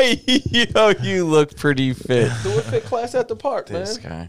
Actually, my wife does a little training thing at the park. I would set her up for that. I'm not a good coach, good trainer in the fitness world. Kind of do my own thing, and then I like having trainers. I could do it. Do yoga ball class. See, all that stuff. People like doing that stuff. Yeah, I guess. Yeah. I mean, I'm open to anything, whatever. I think those are good But suggestions. yeah, I don't for give a sure. yeah, I don't, I'm honestly down for just a good time, whenever. Like I don't. So when I know Ken, he tries to do stuff, but like I said, It comes out sometimes unauthentic, I think. So I was gonna say I think it's tough because it's like, hey, again, you have that role of being a leader. You got to do your job, but then at the same token, it's like, all right, how do I relate or connect with the people? But like I said, the only way I feel like you can relate and connect to the people, you have to be involved with. It's hard. It's hard for a billionaire to connect with people. For sure. Right? Yeah, Like you think Mark Zuckerberg's connecting with fucking people? No. He's got the fuzzy ass dog. Not, but I will propose the question, like, even if you guys, Where like, did Mark Zuckerberg come into this? Billionaire. I don't know. It's the where, first billionaire where I do, thought like, for you guys, like, to learn new construction. So, like, I understand rentals, I understand burr, I understand flips, but doing new construction is completely foreign to me. Like, I bought a lot, no idea what to do. I just bought it, said I'll sit on it, figure it out one day. Where's the lot? Is what you're trying to do on it? Is it like by right, kind of like approved? I don't even know where to start. So that's why I was saying, like, for you guys, like, who do new construction, like, we were talking about how do we bridge the gap or change the narrative. So it's like, what if you guys do classes in the building, like, and you teach people, like, what you guys do? We kind of do. I don't know if I would feel comfortable doing that. I'm more of like a trial by fire. I guess what Like I'd if rather people do want is to, if people want to like learn, like we share all day. But Like if you want it's us to more help- like a structured thing like that. I don't know how successful or how many people we would actually help with that. But so I'm saying I don't feel like it's your job to worry about necessarily the people's success versus just giving the people the opportunity. Because I know for me, some of the stuff I learned at a younger age, it didn't necessarily click then. But I would go to multiple things over and over, and eventually it clicked. But it started with the seed. I wonder. I think more effective would be like, look, I'll coach you through the whole, like on a one-on-one. I'll coach you through the whole process, like, but let you do it because I think everyone learns the best when they do it themselves. So I'd rather. We honestly already do that. We have people calling us all day, like our friends or different things. Like, yo, man, I just got this letter from so and so. Like, I don't know what to do with this. Like, I'm trying to get this approved, and we do it too. Yeah, we have plenty of people that we like, but I'd rather like look at the property, be like, look, I would do this here. I would build this. Here's the steps we need to take. I'll help you with it. Like if you need, like I'll help you. Like So I'm saying thank you, and I appreciate it, but I'm also giving you guys pushback because I feel like it's more of a comfort thing. And we talked about not being comfortable, holding ourselves accountable. Comfort thing? Yeah. No, it's not a comfort thing. I just don't want to fucking do it. I'll be completely honest with you. Like, I don't necessarily feel that I am like the classroom, like, let's put a curriculum together and share what we know kind of thing. I'm like, hey, you seem like you got something over here, like an interest or a drive, or Well, who said it had to be a classroom? Well, Like, I mean, yeah. But that's what I'm saying. Like, even if it was a round table and we got cigars, we got some beer, and I bought you guys 5 other investors that are looking to take their business to the next level. Oh yeah, I would do that, like a power Yeah. round table. Yeah, like a master class or Well, something. Yeah, fuck can- that. Same, Yeah, we do same that. difference. Yeah, we do that. Yeah, we definitely Same difference. we call that buzzing. we could buzz. Yeah, we We'll buzz. buzz with you. Oh, okay. Well, Yeah, for sure. Yeah, for sure. Yeah, we do that. I'd a rather lot. do that in a more intimate setting with like 4 or 5 guys, so that it's just an open dialogue. Like, but again, you know, you have to have people who are engaged. A lot of people think they can just invest in real estate and they don't have to do anything. But those are our passive investors. So Those like so my Those are seminars sometimes the again, best buyers of developments too, because they'll just fucking buy it and they're like, "Oh wait, shit, we don't know what to do." And it's like, all right, well, I don't know, man. I sold it to you already. We fucking sold it to you. We sold. Yeah, I don't know. No. So but that's where I'm saying, like, even if it's not a large group, okay, Yeah. we don't have to broadcast it and put it out there, but if we can still give people the opportunity, because like you said, like, you never know what somebody else would intrigue them or even get them on that thought process of just breaking out from the norm. Yeah, Oh no, for sure. set it up, Yeah, fucking, No, don't tell me to set it up. Like, I had a guy who I interviewed 2 weeks ago. dude. You 3 set weeks it up. ago. I'm fucking there. yeah, I'm look, there. The only thing on my calendar in the future is like an HOA meeting on the 22nd. Other than that, I'm fucking wide open. Look, Whoa, on the between what are you doing between now and the 22nd? I got some things on that calendar. Fishing. Just kidding. So like, I had a guy I interviewed. He's a Baltimore wholesaler, and he's telling me how good the market is in Baltimore with opportunity. Because Philly, like, I don't know how guys are making money right now flipping properties or you know, doing what they're They doing. just don't pay their bills. Rehab cost is going up. The purchase price is going up. And I'm just like, I don't know how you guys are doing it. So it's like, I've been looking in other markets trying to find cheap rentals that I could basically own free and clear for the time being, you know, to build up the cash flow better. And he was like, well, he told me everything. He's like, come to Baltimore. We went to Baltimore 2 Sundays ago. We did the interview. Maybe we did the interview 3 weeks ago. We were in Baltimore 2 weeks later. Okay. So it's like, if you tell me, like, I'll make it happen. I'll set Make the it food fucking up. happen, dude. I'll get the room, and, you know, Yeah, we'll buzz. That's what you said, We're right? gonna buzz. We'll buzz it up. We'll call it Buzz Sesh. I'm in. Let's Okay. do it. yeah. I think Dawn. it'd be great. Dawn. Yo, but how do you Should be. make I'm money? gonna- It's I'm gonna- amazing. I was talking to a subcontractor. There we go. I was talking to a good I buddy. took a risk on yellow button. I didn't know it. And was it gonna- worked out. It worked out. My buddy, he's a subcontractor, but he's like a good friend. Mm-hmm. And he was telling me that there's very successful developers that are very successful in Philadelphia, Mm-hmm. but they owe people like hundreds of thousands of dollars. They just don't pay. And So I've heard of that. so, We have a few of those guys. but that's how you ask how people make money right now. Yeah, Cost of construction is so fucking high. but that's why we differ. That's why we like somebody DM'd me yesterday and was like, "Yo, what's your square foot like Cost per average?" square foot, And I'm yeah. like, "Good fucking luck figuring that out, dude. Every project's so different. Yeah. A lot of our stuff's on the higher end, so it really is driven by client preference. Like, does this person You want?" used to be able to say in Philly you could build for like Yes, 80, 90, $100 a square foot. Good fucking luck. but we're doing so. Like, those developers are building shit. And they're building 20 of them at a time. So We aren't building shit. Yeah. But like somebody asked me the other day, like, how did you like electrician with who actually has a T in his last name, Ron Fish, with a T. fists. Yeah, he lied to everybody. His business is Ron Fish Electric, but his last name is actually Fists. Okay. I think But he says it was too hard people. for everybody. But somebody was like, "Yo, how do you get him? Like, he's so busy. Like, how do you get him?" I'm like, Fucking pay him. we pay him right away. We don't give him any hard times. We help him when he needs help. He helps. Like, there's the give and take. You got to build that relationship up. Like, sometimes people like, dude, I had this point this morning and I totally fucking forgot it. Driving to the gym, I was like, I got to remember this. Everybody always asks me like, "Oh, who's your sub for this fucking thing?" Or who's your guy for this thing? And I'm like, do I give this person's name to you? And it's like a multiple edged sword. It's not even two. It's like, do I give this person that I've like possibly trained up or like brought up from the dirt and gone through mistakes and problems with? That's like grew now in that Aeropod. he's my guy. Like, so I never and like and then I get so I'm like, you know what? If this guy wants to do something, like it's good for the guy Right. more than like I'm The like, you know opportunity. what? I'll help the sub out more than I'm trying to help you out at that point. Right. But the second thing, my point further was, if you expect to get the results from my subcontractors that I get, good luck. We're taking great care of them. We're building the relationships with them. We're doing all that legwork. So like when I pick up the phone, they do stuff for us because we do stuff for them. So if you think you're going to pick up your phone and call them and right off the bat they're going to jump for you and you're like, "Hey, I called your guy. He didn't call me back for 2 weeks." And I'm like, "Well, sorry, he's busy." And they're like, "Well, say something to him." And I'm like, "Yeah, I did what I had to. I did what I did. I connected you guys. Like, if he doesn't want to have the help, he doesn't want to help you. It's not that's not my fault." And you get a lot of people that aren't hands-on, right? You got to know that guy to know the guy. So like you got a lot of builders like this fucking McCloskey guy who's not even a builder. He's just like connecting people to people to people, and he calls himself a builder, but he's just calling the sub like, "Are you there yet? Are you fucking there yet? Are you done? Are you done?" And like never looks at the work. Sends the bill out. Sends the bill out. What you said is important. The more we can help our sub, like if a sub is there and he runs out of like, let's say the framer, it doesn't happen often, but the framer runs out of nails, or the crew's running out of nails and the actual guy's working, they can't really stop, and they're in the middle of like hoisting a fucking roof on, go get the motherfucker nails. You know what I mean?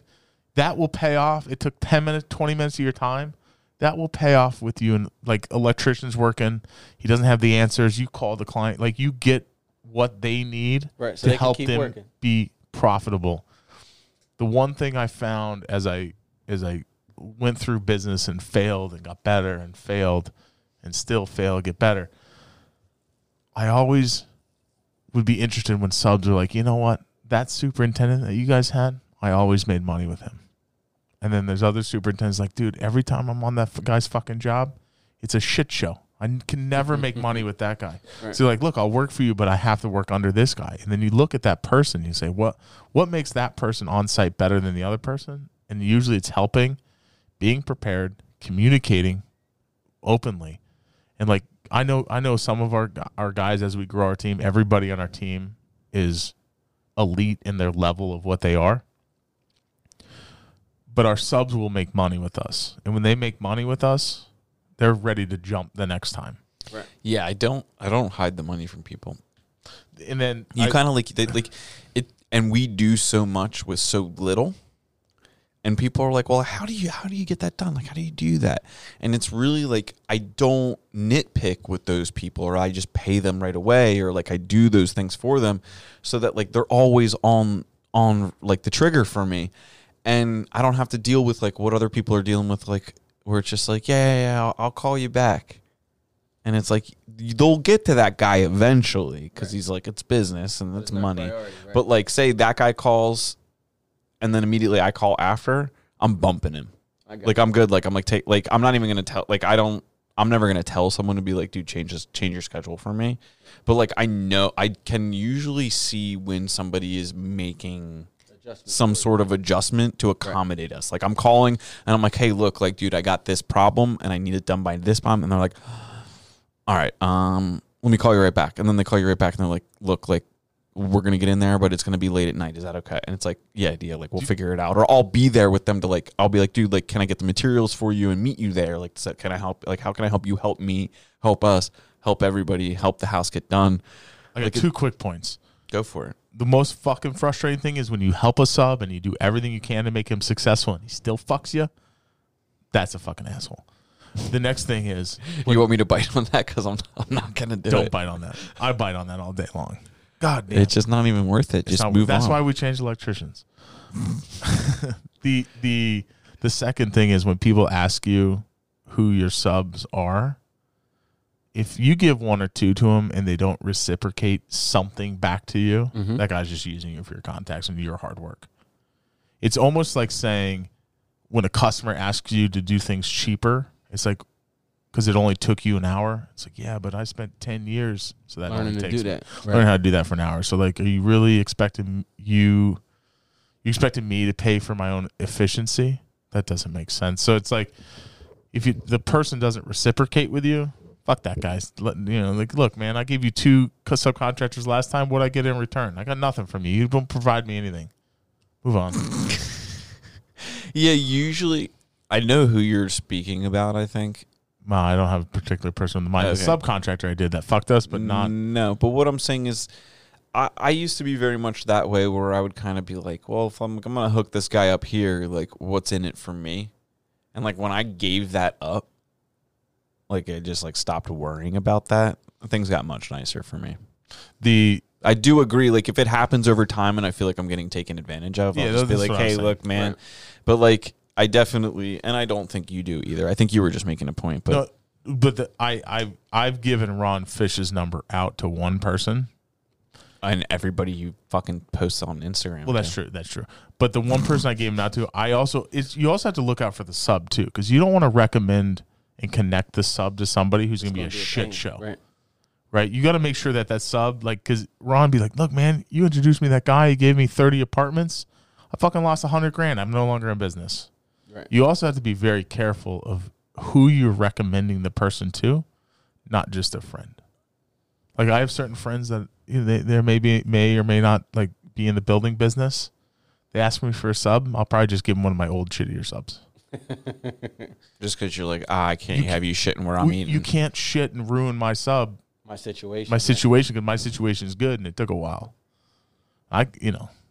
Andrew and I, we've been building the sub base and switching them out and flip-flopping, figuring it out. And like now, like our team is almost there. Right. Yeah, I don't know where. Yeah, somewhere along the way, I was like, dude, this like finding new people all the time is exhausting. Yeah. And then I was like, we need the best people, and we need them all the time. Yeah. And I was like, if the best people, like, we want to be the best. Like, what do we demand? Like, we like want people to pay us. We want people to respect us. We want people to like do all these things. So I'm like, well, if we just do all that, but like down the line, well, let's try it. And then it blew up. It definitely was easier to build the customer base, having built the people base up to help me very well. Okay. Because, like, you never have to work. Like, when I come in and sell something, like, I'm very confident in what I sell because I know, like, the army of individuals behind me are just going to deliver no matter what. Right.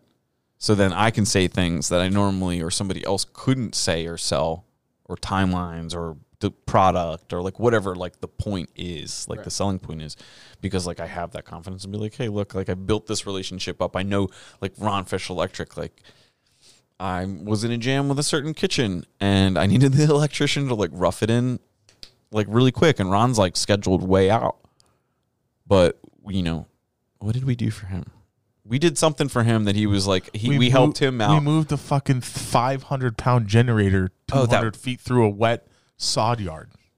Yeah, that's what we did. We moved the generator and then he was like, thanks for doing that. I'm going to come out to that job on Monday. Because he probably couldn't figure out how to move it with two guys. But yeah, like I didn't even really, I was just in the way for us. Yeah. So we, you know, helped him out a little bit. He helped, like, and then I know he's so busy that, like, the fact that, like, 3 days later he was at one of my jobs making everything okay for me, like, made me look good. Right. So then I can, like, keep that repetition of just, like, I look good, I pass the good looks down. Yeah, I think we've definitely done, like, a good job. Well, it wasn't always that way. No, well, I definitely didn't do it. It's good to hear, like, you know, from like your level and other people's level. Like, I'm always hearing like contractors is a forever growing part of the business. So like I've had one of my contractors for 7 years. I even invited him to my wedding, and then he shitted on me on my last project. Just walked off, like didn't come back to the job. And when you talk about, Did you bring up your wedding? Be like, you were at my wedding. You gave me that blender. We didn't even get to that point because he just stopped answering my calls. Like, haven't heard from him, haven't seen him. But then I go to somebody else's house, and they're like, you know, he just did this project. I'm like, what? Maybe he was ashamed. So, you know, he gave me we would eventually talk. He gave me some long sob story, and I'm just like, whatever. So, you know, it's just constantly like, now it's like you said, trying to have that good relationship, but at the same token, keeping that business separate from personal. And, you know, just constantly keeping guys, like it is what it is with the contractors kind of thing. You'll have a few good guys, but you just got to constantly have other guys just in case there's have backup guys. Yeah. And you may have a sub that's a complete shit show, but they do good work and they always warranty it. Sometimes you got to keep that guy around. Right. You got to deal with, sometimes you have to deal with guys. No, so I'm learning. I got my A guys and my B guys. Like my B guy got upset with me, so he stopped talking to me for like 4 or 5 months as well. And then, you know, we had a conversation. I'm like, look, it's not personal, but it's just, this is my comfort with you. So he's like, well, my comfort with me is that I should be doing more. Well, you can do more, but just not on my stuff. Yeah. Either we're going to do it or we're not going to do it. He wanted the countertops, the tile, and the hardwood floor all in one. Yeah, well, that's the thing. He can do those things. Greedy fuck. You know, but he's like, I could do the framing, the plumbing, the electric. No, you can't. That's not what you do. Yeah. Nobody should be doing all of those things. Nobody is that. I mean, you can be kind of good at all those things. You could be a house right. Yeah, that's a different kind of thing, though. That's like you got to be old, like in the business for a long time. Yeah. At what Grow age up. can you get the label house right? Dude, I think you got to be like, I don't know if it's an age thing. Experience thing. Do you know what a house right is? So like there's a carpenter, and then a house right is someone that like is like understands every aspect of the house. But not only understands But it, like on a level can that's like, also do it extremely well, the whole house. Okay. so like back in the day the thought was like, I mean, you had master carpenter. Yeah, yeah. kinda. It's like a different kind of like It's like connotation. It's like a guy back in the day. It's like an older could school just build term. the whole fucking house by himself Okay. with no subs. But like literally like could like hewn the beam, like make the wood. He would know all the And then, like, techniques I got to do you. all that. So There's not really that those people don't really exist anymore There are a because few. houses aren't built that way. no, but there are a few that can do all. And when you find someone that can do all, it's a powerful thing.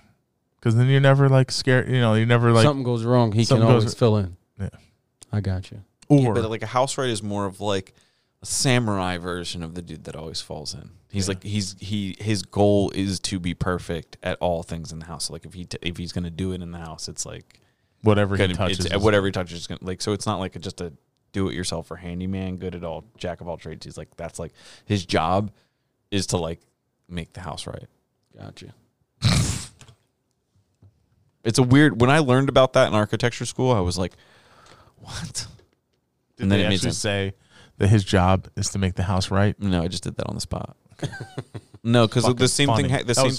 The same thing happened with architecture, because like architects were really just really good builders. Like that's all it was. Like there was no such thing as an architect. Like you were just a builder. Like City Hall was that was built with like one set of plans. Like the dude, like so like that was like back then, like everybody that was like a superior builder. Like if we like right now we're a design builder. Like we do with the design and manage all that in-house so we can get a superior product. So like back in the day, like you were a home builder, but like if your homes were well thought out, planned, designed, you were like an architect.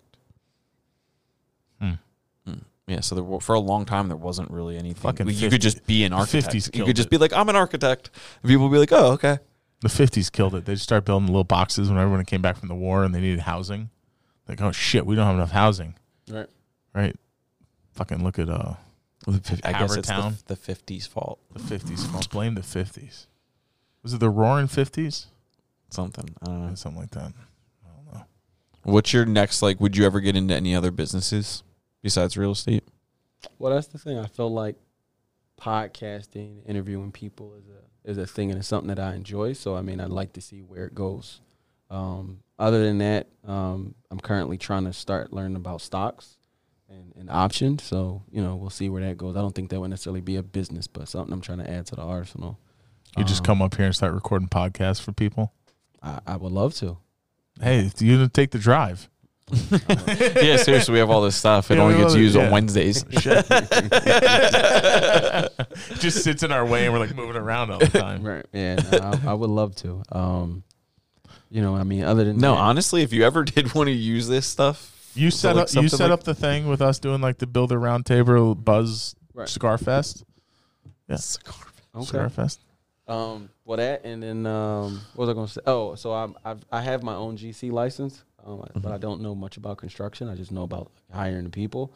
So you never know. I mean, hopefully one day, once I get everything else running, I can start doing the GC license in your situation is important to have in case you get fucked. So that was exactly why I got it, because I was fucked tremendously. Yeah, so like you kind of have that armor, be like, look, I'm the GC on this job. If you got, like, I can just fire you and you're not going to jam my permits up. So that was exactly what happened. That's smart. It's a good move. You learned the hard way probably, though. No, I did. Early on, I started doing flips. My first flip turned out all right. So then I did a second flip. I had a private investor. But I had a private investor. Then I had a project I was already doing by myself. So me doing that project with that one contractor, Bobby Jones Construction, if you're out there, I hope all is well. Good to hear from you. He basically got to like 85% of this one project, but in the middle of it, I said, hey, I got a good deal. Hit my private investor. We're going to go buy this other project. So I'm thinking we're rolling. I think, I'm ready. Like I've arrived. I'm getting ready to be this real estate mogul. So I give him money to start the other project. We still didn't finish this project. Guy disappears. Crew stops. They start slowing up coming because they're like, well, we wait on him. We don't know what to do. Well, what do you mean? Finish the house. So they stopped showing up. The other house, somebody ended up stealing all their tools out of that house. So now they've got excuses that, they can't do my work and all this other stuff. Took me like a month to eventually just say, fuck it. Like, I'm done with you guys. But like you said, he pulled my permits. Luckily, I had materials for the first project to get that finished. So that project, I think I made like $1,500. The other project, I think we ended up breaking even and going over budget like $20,000 because we had to repay what we already paid him just to get it finished. So from then I was like, man, never again. So from there, I pretty much I'll get one guy who can, do demo, my own electrician, plumber, HVAC. Then I got different crews to do the sheetrock, and then I might have one guy that can do the tile work, the floors. He can do that kind of thing. Sometimes renovations are harder than new construction because things are out of order, things are out of place. You know, weird stuff going on. Yeah, New weird construction things. is so much easier than renovation. That's what I hear. But like I said, it's just the steps and learning all the different specs and putting it together. And then to do any one of them well, but to do new construction really well, so that the finished product comes out as not just a product, but comes out as a piece of art. That's the hard part. You guys know Skyline Rentals? No. Not Skyline Rentals. It's not Skyline. Streamline Oh, in geez. South Philly. Yeah. Yeah, so like they were one of the first new construction guys that I had met. I was You doing, know the story of that one dude? yeah, that passed away. Yeah, He got stabbed in the back. yeah. Right in the back, Um, dude. So I met those guys. Tough. When That's we were n- doing the That's incredible. That does not sound. Tenant. When we go down there. tenant placement. So I was doing some of their buildings for them, helping them out. And Yeah. that's when I first got introduced to I new feel construction. that was tough because it was just a bad situation at the wrong time, and you never want to see anyone like. It's just now you got a company that lost its basically like Their its leader. leader. Yeah, It yeah, lost yeah. its head, and they're just I don't know. I've heard different things, but I don't really follow up too closely. But Right. Yeah, I haven't been in contact. I kind of follow. I know they from started afar. selling a lot of shit. I don't know if that was a good sign. They're just capitalizing on like the demand market. for the market, which Right. could have been like a smart move, or they had to sell to get something a little more manageable. I don't really know. Right. Yeah. Well, I definitely wish them luck. But yeah. So like in Philly, like that's the like I've heard that often. Like once you build it and know what you're doing, it just goes up from there.